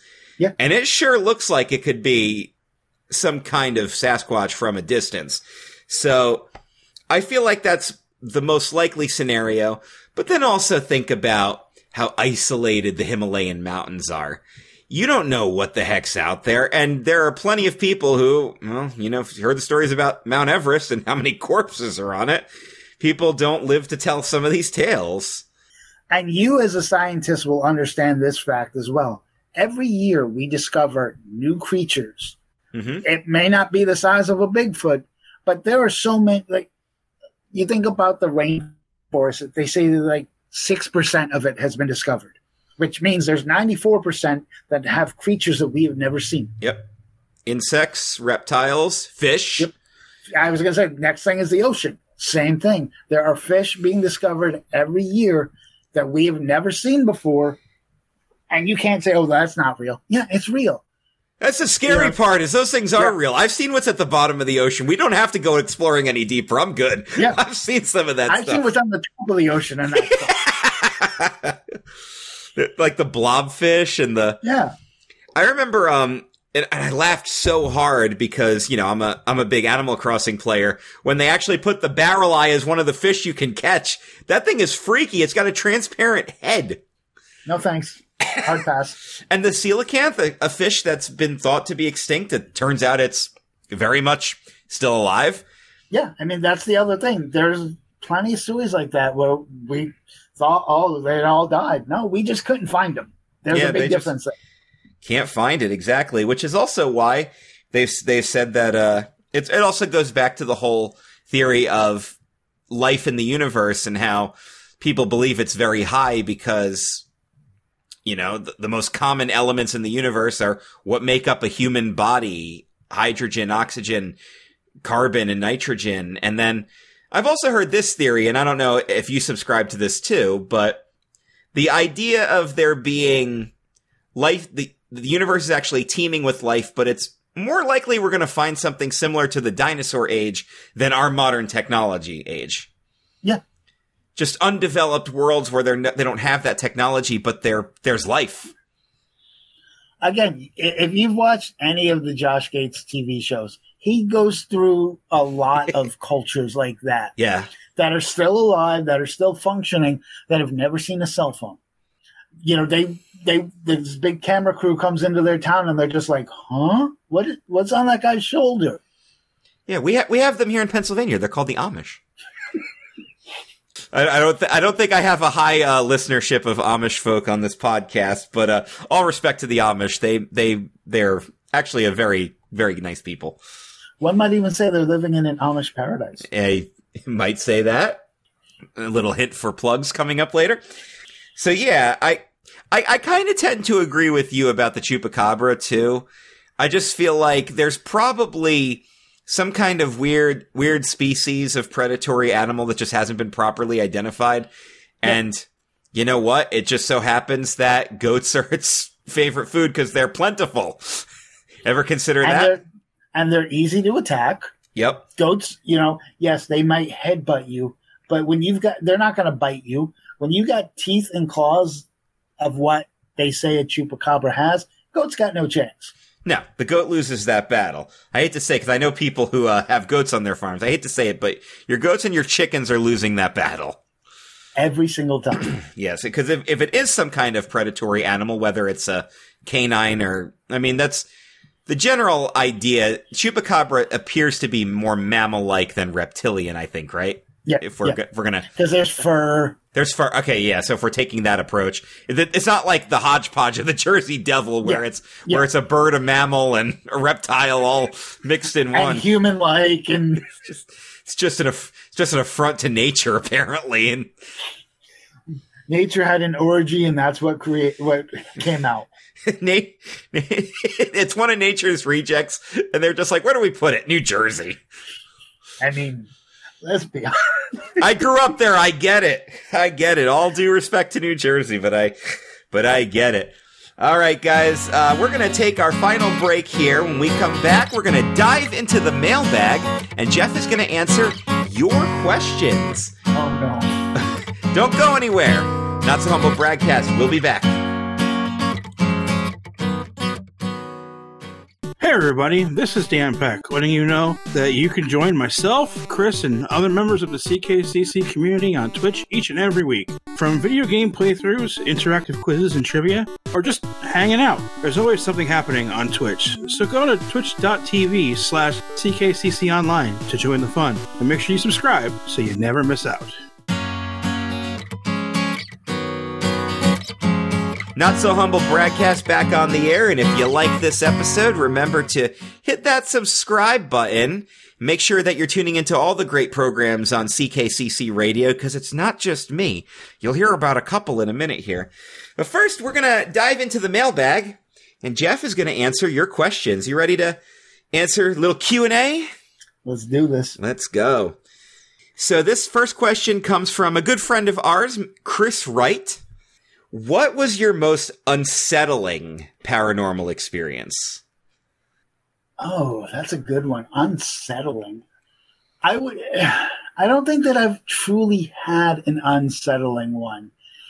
I would think that I've got EVPs where you can definitely hear conversations that, again, I didn't hear anything when it happened, but to me, it's always a weird feeling when you record something and you get something which obviously was the intention, but then you're left saying, what the actual F?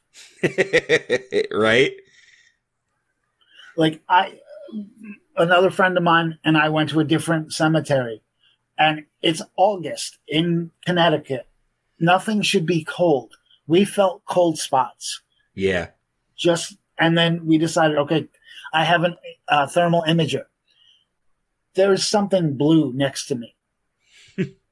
And for those who don't know, they say that spirits have to draw energy out of the air to make themselves known. And so that's why whenever you hear the words cold spot, that's what it is they're taking the heat. Nothing should have been cold in August. But clear as day, there is what looks like a child size that only comes up to about my hip. And I'm red, and this is completely cold. Yeah, nothing should be cold in August except my heart. Yes. My cold heart. Yeah. And I remember, going into buildings that were supposedly haunted and going down to, the basement in the dead of summer, and it's it's freezing down there. Yeah. That's why, because, and the argument can be made that, there's no heat in there the lower you get because heat rises. So, yeah, that would make a little bit of sense, but it shouldn't be that drastic that you're shivering. Well, what is energy? Heat. Yeah. Yeah. If they're taking the heat out of the air to manifest themselves, of course it's going to feel cold. That's where they got the energy from. All right. Next question comes from Adrian of Vernon, New Jersey. Hey, I know her.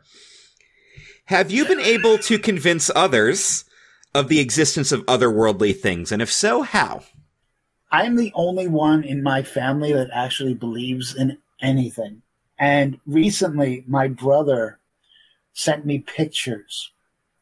And he's like, is this a UFO? And I'm looking at these pictures and these videos he's sending me. And I'm like, I've got no explanation for it. And that to me, again, UFOs don't necessarily automatically mean alien. That's, again, something people need to understand. UFO truly means something you just can't identify. You can't look at something in the sky and be like, I don't know what that is. Therefore, it's aliens. Yeah. So I took pride in the fact that my brother, who used to laugh at me for my belief in the paranormal, all of a sudden goes, I think I saw a UFO. The only thing that somebody who does not believe, for them to completely change their mind, they need to experience it themselves. Exactly. Because I can show you, things. And like you said, people are going to find their own doubts and say, oh no, that's not real. Until somebody witnesses it themselves, they can easily, dispel anything. Until that experience happens, that's the only way people are going to believe. Right. I mean, quickly tying this back to the theme parks real quick, I had always heard the disaster ride was haunted. And I wanted to believe it, but it wasn't until I actually heard someone walking in the rafters and looked up and saw no one there, and everybody around me was looking up because they all heard it too. That was where a lot of that stuff comes from. And sometimes you also kind of need that witness on your side too. Yeah. Like, you heard it, I heard it, she heard it, he heard it. There's no doubt and the there. People that witness it, that hear it, you can't dispel that. It's one thing for me to just go, oh, I heard something, so the building must be haunted because I'm a paranormal investigator. Exactly. But if, 5 people go, wait, you heard that too? Wait, you heard that? What? Then, and that's when people are going to be like, wait, maybe there's more to it than I understood. All right. Adrian's second question. Since you worked at more than one Disney attraction and venue, what was your favorite to work and what was your least favorite to work? I had already said Segway, and then I'm going to say house. And my big problem with the house was it was too repetitive. Like, with all the other games, you could at least change up what you say. With the House of Interventions or the Vision House, what it was called later, you had to be 100% on script. There wasn't much leeway for improvising. Mission Space Race was always fun, especially if you had somebody fun with you. You've seen the movie Super Troopers, right? Oh, yeah. I own it. Me and a guy that I used to work with over at Mission Space Race played the Meow game. That would have been great. We said it 40 times in the time of one game. Now, behind me is the Mission Space. We had to do it because when you repeat the same things over and over again, it's so easy to just go into autopilot. I lost myself so many times because I just stopped thinking because I'd done it so many times. And then there was one time I repeated the same part of the speech 3 times before I caught myself saying it again. I got the strangest look and I'm like, I said that already, didn't I? Yeah. Okay. Well, we're going to move on then. I remember going through shows and being like, I have no memory of what I just did. Yeah. Because it was just an autopilot. Yeah. It's easy to do that because you've done it 800 times. Oh, what's another 5? Yeah. Was there ever anything in Interventions that you always wanted to work but never got a chance to? No, because I would have liked to have done some of All Thrills, but there was so much technical stuff to it because every other venue that was there, I got to work.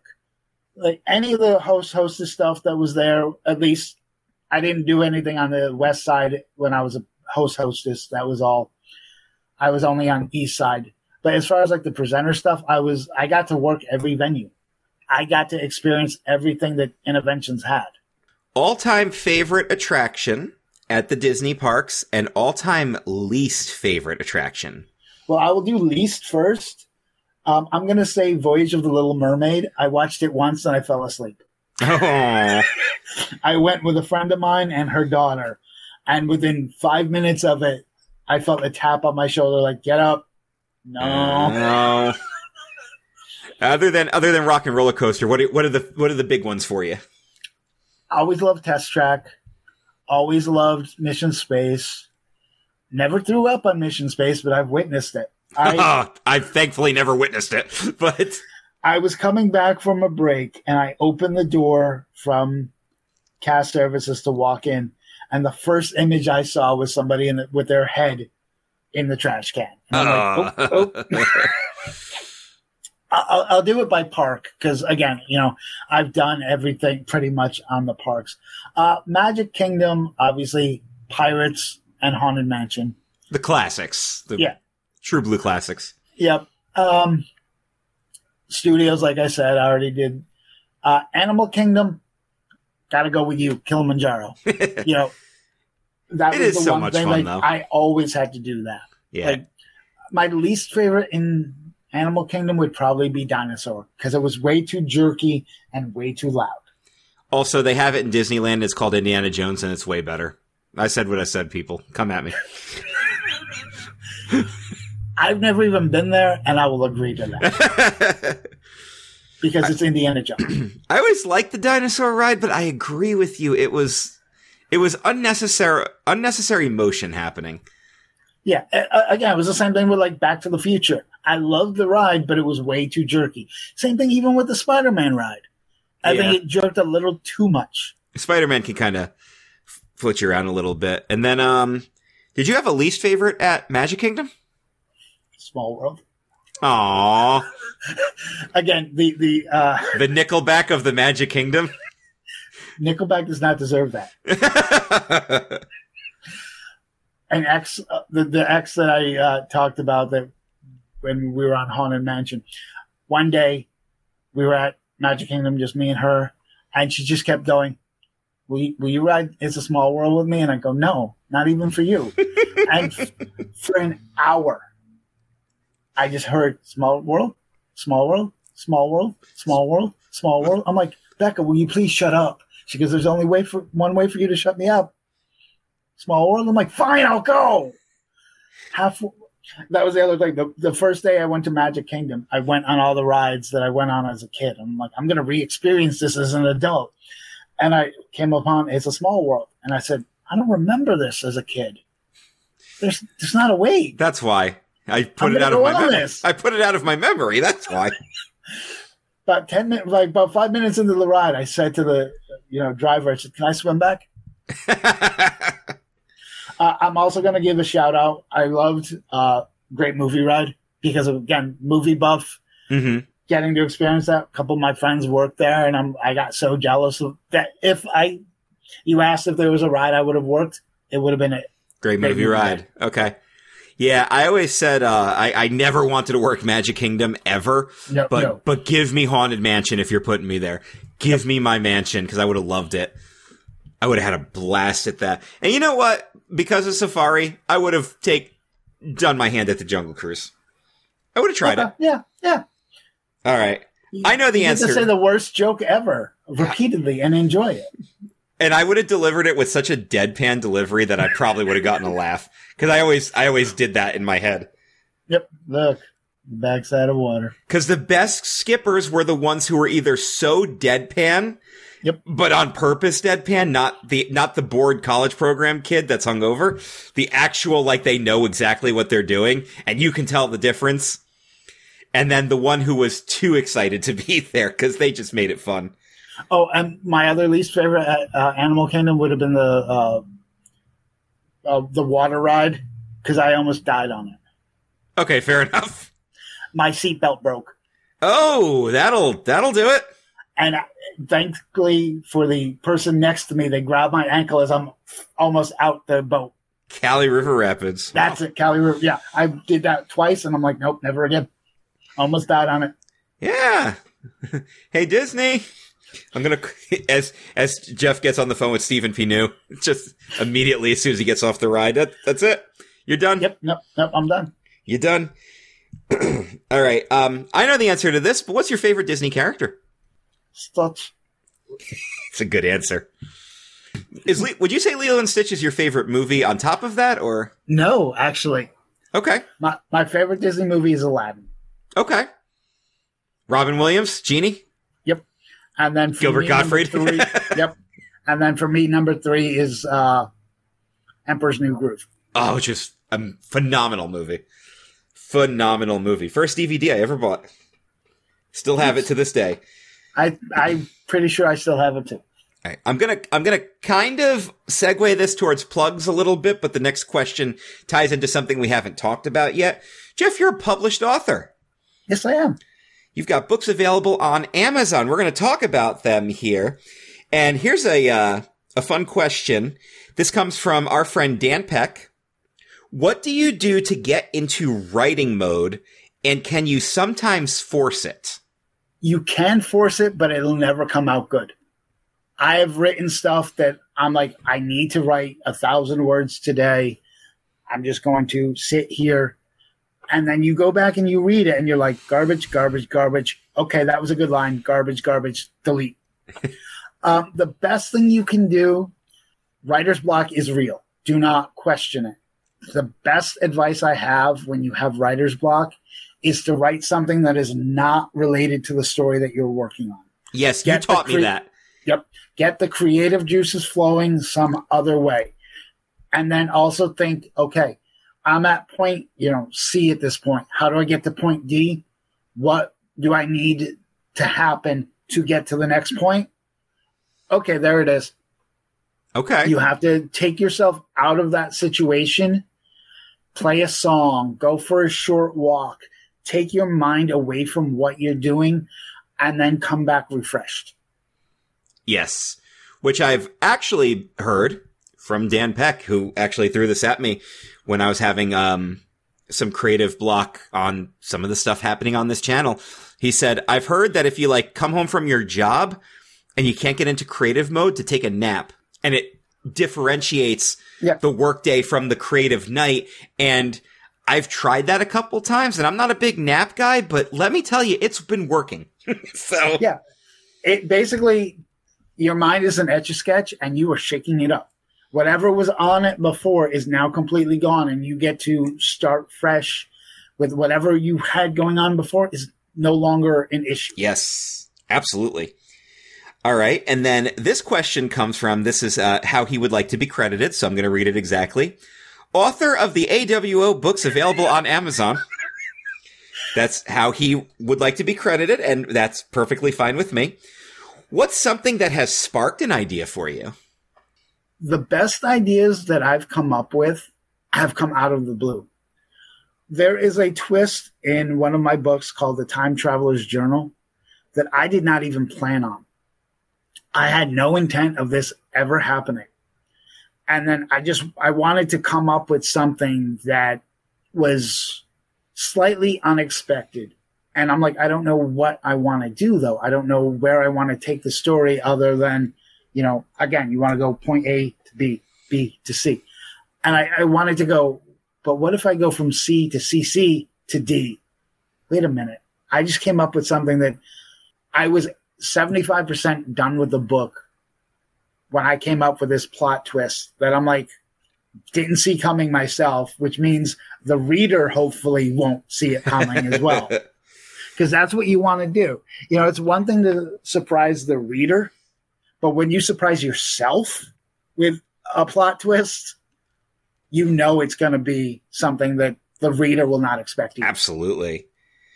The best plot twists are the ones that no one saw coming. Including the author.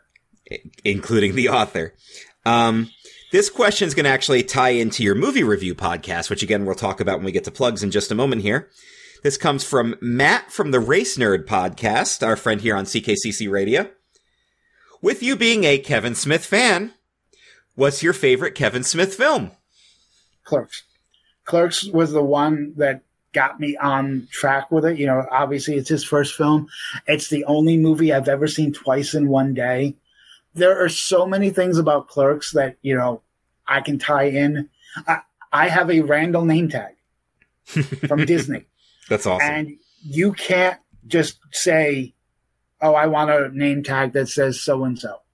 I lied because they said that you could either just have your first name or your middle name as on your name tag. My middle name is Robert, but it just says Jeff R. So when I went into costuming one day, I said, my middle name is Randall. And a week later, I had a Randall name tag. With the one spelled with one L, right? Yep. Just like, yep. His name, the actor's name, is Jeff. Yes, it is. Jeff Anderson.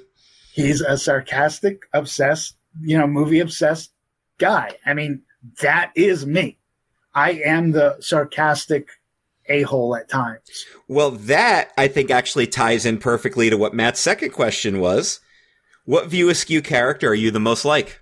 Oh, it's Randall. Yeah, I was going to say that. I think you already answered that. Yeah, there's no doubt about it. And Randall's story from Clerks 1 to Clerks 2 to Clerks 3 is so perfectly told. Mm-hmm. There are times that, I look at Randall and go, I don't know too many people who would actually want to be his friend, especially at points in the third movie, because he comes off, in the first two movies, he comes off kind of as a jerk, but a good jerk. There are times in Clerks 3, he comes off just as a jerk. And then the twist happens. Oh, my God. And you're just gut punch. Yeah. You should not be crying at a Kevin Smith movie. But Kevin Smith has now made me cry at multiple movies. Yeah. But he's grown so much as a filmmaker through, the 10 so movies he's done. Yeah, there's no doubt about it. As far as other ones, I got to go with any of the Jason Lee characters. Except for, Jason Lee and Dogma, but you're not a demon sent from hell to. No, I would say that Dogma is probably my second favorite Kevin Smith movie. It's been forever since I've seen it because it's so hard because it's not streaming anywhere. Yeah, Dogma is the first one I ever saw. My friend Carmine, who used to work at a video store, was the one that showed me Clerks while he was working at a video store. Of course, because that's how it works. And guess where I was working at the time? A convenience store. Mm-hmm. This is poetry in motion right here. Yeah. Is what this is. All right, so, Jeff, we have some plugs to get in here, because I want to talk. First off, tell everybody what you do here on CKCC Radio. I have 3 different podcasts. We talked about my movie podcast, which is Reviews by Jeff. I do those basically whenever I want to. I'm going to try to make sure to do 1 per month. I tried to do that last year and failed miserably. I only think I did 7, which I'm not including the 2 year-end podcasts. Those do not count. I want to talk about, and they're not always going to be movies that are new in theaters. I do a project every year where I watch 45 new movies. 45 movies I have never seen, from the classics to just movies I wanted to see. I'm up to 2 so far this year. I watched The American President. Okay. With Michael Douglas. And I watched a movie called Sleeping with Other People, which is a comedy romance mix. There's like 5 people in the movie that you're like, oh, I know that person. Oh, I know that person. I've seen that person's sitcom. Because it's Jason Sudeikis. It's Adam Scott is the villain in the movie. That was great. All right, well, now I have to see it. With a mustache. That's just terrible. Yeah, so many people in that movie. And I enjoyed it, but right now, American President is number 1. I do know that coming soon to Peacock is a little movie called Oppenheimer. Mm-hmm. So I will be watching that. I've got so many movies that I want to watch. Every year, I also will watch 20 rewatches. So there's always going to be a Kevin Smith movie in there. I watched Clerks 1 at the end of last year because I needed a comfort movie. And, you know, what better comfort movie than Clerks? Well, I did I think you remember this, when Clerks 3 came out, I did a full rewatch of the entire View Askewniverse. And I watched all of it. I watched the groovy cartoon movie, which I did not care for, but I also watched Reboot, which I hadn't seen. Reboot has its moments, but I enjoyed it. Yeah. I enjoyed it. And then, of course, it was the classics that we've seen hundreds of times. Your Clerks, Mallrats, Chasing Amy, Dogma, Jay and Silent Bob Strike Back, which I can quote. I mean, I've seen those. I don't want to know how many times I've seen those movies, actually. When I rewatched Clerks, I said the entire movie along with the dialogue. Yep. Like, I've seen it so many times that, you know, I may have a word or 2 missed. But yeah, no. The last movie I watched last year was Ferris Bueller's Day Off, which is another movie that I can quote the entire movie. Oh, yeah. Classic. So do you have an all-time favorite movie other than Clerks?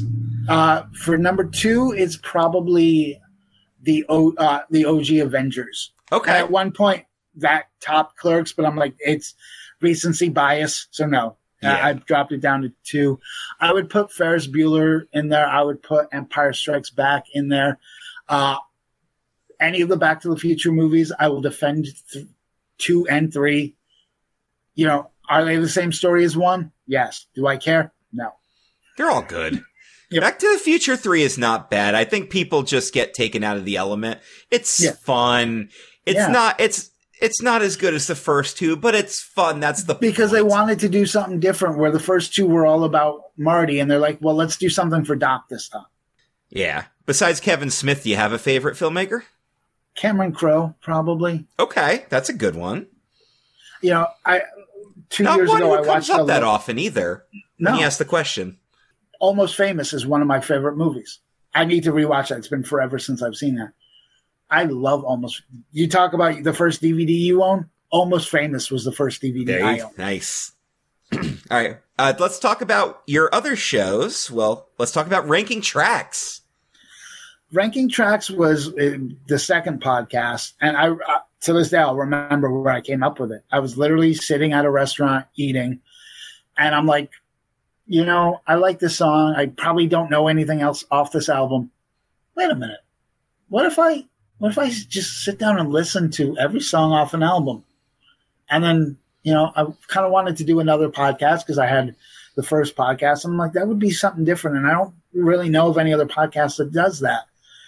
And unfortunately, the restaurant I was at is no longer there anymore. It closed due to COVID. But yeah, I just decided I was going to sit down, listen to every single song on an album, and then review it, rank the songs in my preference.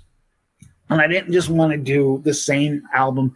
So I try to switch decades every time. I don't want to do all 80s because I've done almost all of the 80s at this point. I've done more 80s by like 15 over the next decade. So, and that's with me going, I'm taking a break from the 80s. Like I'll go 2 months without doing an 80s because I've done so many of them. And yet I sit there and go, oh, I have to do this one and I have to do this one. And I have so much 80s stuff to do. Have you had any albums that you've reviewed that really surprised you? Like you enjoyed it way more than you thought you were going to? Sam Cooke. I was not a Sam Cooke fan until I sat down and listened to that album. And I would say Sam Cooke is definitely in my top 10. Like I'd known 3 Sam Cooke songs, and one of them was on the album that I was going to do. And I'm like, well, you know, I know this song mostly because of a movie, which makes perfect sense. Have you ever seen the movie Inner Space? I have not. And again, it ties in because it's basically an old Disney attraction where, do you remember the attraction Body Wars? I do.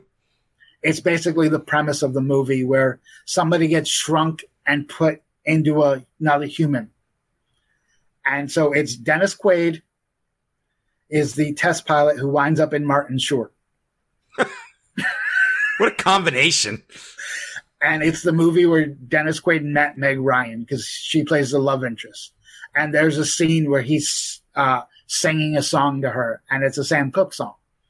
And so that basically was the one Sam Cooke. I was like, I really know this song. Oh, I've kind of heard this song before, and I think I've heard parts of this one. Let me just sit down and, you know, because I wanted to do something that got me out of my comfort zone. And so I sat down and listened to a Sam Cooke album, and I'm like, this is phenomenal. I then went, I want this song, I want this song, I want this song, to the point where 2 years ago, he was one of my most played artists on Spotify because I listened to so much of it. That's a great way to discover new music, too. Like new music that's not new. It's, you know, it was new to me, but, you know, Sam Cooke's been dead for 50 years. Sure. But that's the other thing. Like, new music is still new to you. Yeah. You know, a new movie, if I ever actually sat down and watched The Jazz Singer, it would be new to me. I've never seen it. It's the first talkies, but I've never actually sat down and watched it. I know all about it.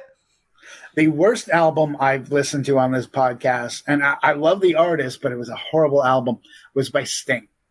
I loved the first track off the album, and I'm like, oh, they're all happy and peppy, and this is going to be great.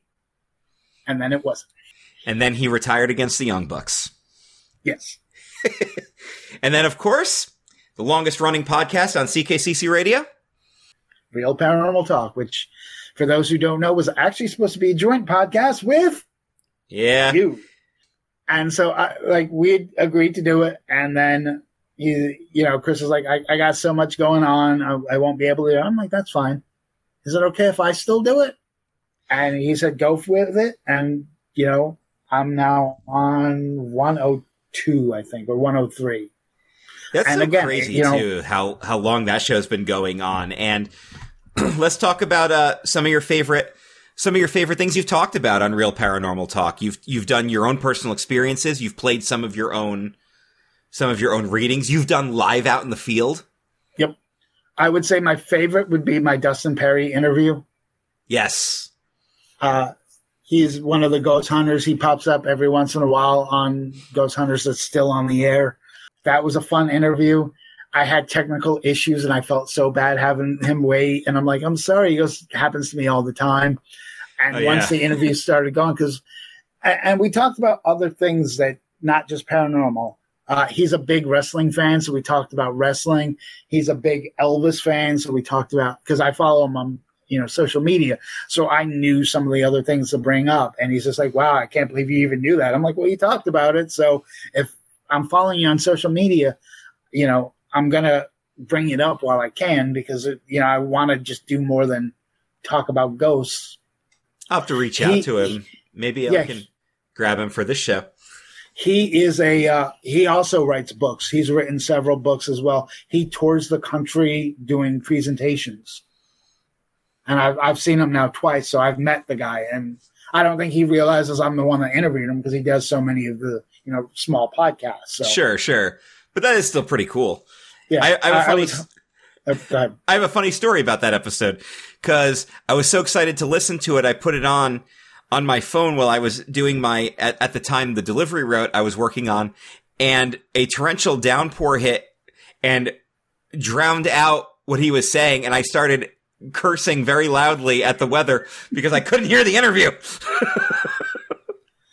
I keep hoping. I was trying to get him for the 100th episode, and I think he kind of forgot about it. But again, when you're as busy as he is, it's understandable. So sure. I'm still hoping to get more interviews because I enjoy the process of interviewing, as I obviously enjoy being interviewed.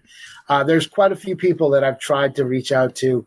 One of the other guys, actually, I used to work with a woman who was on Haunted Collector. And so she set me up with one of the other paranormal investigators that was on that show. And we keep trying to get him on the show, but schedules don't always work out. So sure. I still have hope that he'll be on one day. Cause I know that pain. For how long I've been doing this, I know that pain. And then I was going to say, the in the field ones are always fun because, it's one thing for me to talk about an experience or, what it's like to be in the field. It's another to just take my mic out, go somewhere and let you, the listener. When I did the one at Nathan Hale Park where I got the completely random gongs that I still can't explain that sound like, something. And you didn't hear them. Yeah. When you were doing it, you heard them in post. Yeah. Like there's no way I could not have heard them in person. It's so like crazy. They were that loud, but yet nothing. So I'm hoping this summer to go back to where I was to try to disprove them. Maybe I was hitting the recorder against the bar. Like again, I can do that on other bars here, but it won't have the same sound. Right. So yeah. Part of the disproving though. That's part of the process. Yep. And then we're running low on time here, so I don't want to, but I'd be remiss if I didn't ask you to talk about the books. So yeah, I have 6 books out now. We've been working on the 7th book for 3 years now. It would help if I actually sat down and worked on it. But yeah, when I went through the divorce that I had mentioned earlier, I needed something to occupy my time. I had lost my job, so I couldn't do that. And a friend of mine that used to work at Interventions had just published a book. And I reached out to him to congratulate him on that. And it occurred to me, and again, nothing against Jeremy, but I said, if he could write a book, I can write a book. And so I wrote my first book called Everything Comes Full Circle. And I decided, okay, my first book should be something familiar. And I took the concept of the high school that I grew up in did not have our own auditorium. And I was in the theater department. And so they got one not too long ago. And I came up with this idea of, well, how would a small town in New England celebrate a new auditorium? By bringing back the most successful show that they ever had, the only show that ever had all sellouts. Now, for us, it was Fiddler on the Roof. I didn't want to use that. Obviously, I don't have the rights to, say, oh, this person played Tevye in a play. So I just created this own, short thing. And I was like, each person in this book is going to be based off somebody that was in the play that I worked on. And then I did my paranormal books because obviously I do what you know. So I did the 3 Paranormal Contact movies. Fun fact, the original Paranormal Contact was supposed to be Paranormal Activity. But as I was writing that, a certain movie came out. Gee, I wonder and what I'm movie like, that well, was. I can't call it that. Then I was like, okay, I want to do something a little bit different. And that's where the Time Traveler's Journal comes in. And I thought about the JFK assassination and how bad it's got to be for the families that are connected to that, but aren't the people that did it. And I said, how far would you go to clear your family's name from something that you yourself didn't do? And so that's where the that's where Time Traveler's Journal came in. And then I wanted to do something else completely different because, again, just like with the movie podcast, if you do the same thing over and over again, it gets boring. So I wanted to take kind of a murder mystery and do a fun-ish story about a guy who gets obsessed at the time of a reunion, because I seem to have a reunion thing going. Because you could say that there's a reunion in every one of my books.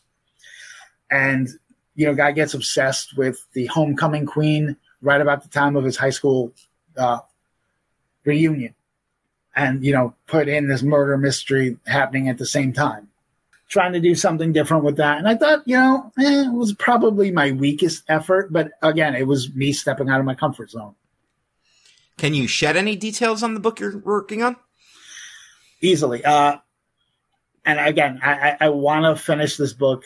It basically takes the story of Friday the 13th meets ghost hunters. Oh. Where a group of ghost hunters goes to a camp that had a mass murder happen to try to film the pilot of their TV show. And then stuff starts happening and they're like, wait a minute, it's, because they'd always heard maybe it was haunted, but maybe there's also a serial killer there. And so one of the people has a connection to the original murders, and there's just a lot of conflict. And I've learned a lot from what I had started, because I've realized, as an author, you're going to realize what your strengths are and what your weaknesses are. And I realized what my weakness is I don't do a lot of dialogue, or I do too much dialogue. And so with this one, I've learned to put in more non-dialogue, more, inner thoughts and descriptions and stuff like that. So atmosphere. Yeah. Because I think for something like this, you kind of need that. It's to set the spooky aspect of it. So the last time I worked on it, to be honest, was 2021. It's been a while. Right. But maybe now after doing this podcast, you'll be like, it's time. It's time. It's time. It's Vader time. It's writing time. You writing time. Put a Vader figure next to your computer where you write and make your reminder of Big Van and Darth. Well, let's go full circle with that. Have them side by side. Yeah, the ultimate Vaders. And then we'll end your interview with one final question from me. What kind of advice would you give to someone like me who would like to publish their first book? I've given you all the advice that I can, because you and I have talked about this many times. And again, I will say exactly what I said the first time you asked me for advice. Don't write to become famous. Don't write to make money. Write to make yourself happy. Write to give yourself something to do. Write because you want to. You're going to struggle as an independent author because there's probably about 500,000 of us out there that are trying to sell our books. Maybe you sell 10. Maybe you sell 100. Any book that you sell is a victory. Do you know the story of the movie The Martian? The story of the movie? Like the movie The Martian, correct? Yeah, I know it came from a book. Yeah, it came from an independent author. Again, it's the same thing as South Park. Yeah. It fell into the right hands. Yeah. The right people found it, and from there it snowballed. You would never think that George Clooney had a hand in making South Park what it is. But he did. Somebody sent him a clip of a short that was made. He laughed his ass off.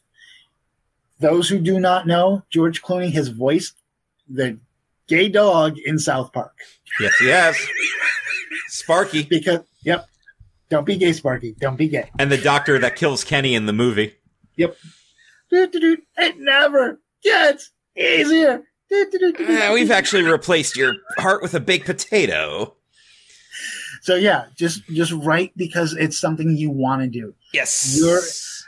Don't take failures in sales to heart, because again, you're going to find 50,000 other independent authors.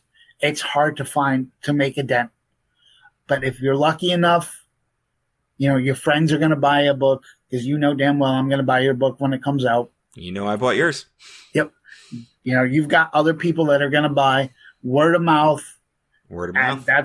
And then all of a sudden you're going to look, don't be obsessed with it, because I was. Yes. I checked my sales every single day. Yeah. And then I realized that that's not good for your mental health. Like Homer Simpson when his website wasn't getting hits and he's tapping the little counter. Yeah. You have to write for yourself and yourself only, and hope that somebody else finds what you're writing. The other thing is, make sure you get a good editor. Yes. That is I was so excited to publish Everything Comes Full Circle. I edited it myself, and I edited it poorly. On the second paragraph, I wanted to put the word taxpayer. Very simple word. Taxplayer. I let it go. I didn't notice it, and I published it at taxplayer. And then I looked at the reviews, and somebody said, 0 stars. If you can't edit the first page, I don't want to read the rest of your book. And I knew the person was right. It still hurt. Yeah. But you have to make sure you're not going to get every single thing correct. Correct. You are an amateur author for a reason. You look at J.K. Rowling was rejected by how many places before Harry Potter was published? It doesn't matter. You could have the greatest story ever told. If it's not in the right hands, it's not going to get sold. Exactly. Yeah. Jeff's told me all this before. This was for you guys. That's why I was like, I told you this before, but yeah, that was not for me. That was for them. But it's wonderful and for advice. Anyone that's listening that wants to write. Yes, it's important. I wish Jeremy had told me that, but he didn't. So.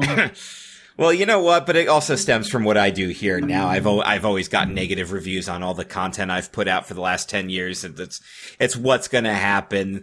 There's always going to be somebody who's going to mock my voice or mock my appearance. And I can't let that get to me anymore, because if I'm putting myself out there, I got to go with it. And that was part of, I actually think working in pro wrestling helped a lot with that, because I don't have that those feelings don't negatively affect me as much anymore. And again, you could be the most beautiful person in the world. There's still going to be people that don't find you attractive. Absolutely. Beautiful people. Remember that. Well, guys, I hope you all enjoyed this very insightful interview with my friend Jeff Trelewicz. We talked about a lot of stuff here. We got Disney covered. We got the paranormal. We got books and movies and all kinds of cool stuff. And you can check out Jeff right here on CKCC Radio. Buy his books on Amazon. And we'll be back next week with more Not So Humble BragCast, when someone else, just like you, comes and tells their story. We'll see you guys next week. Thank you all for tuning in. Have a good one, everybody.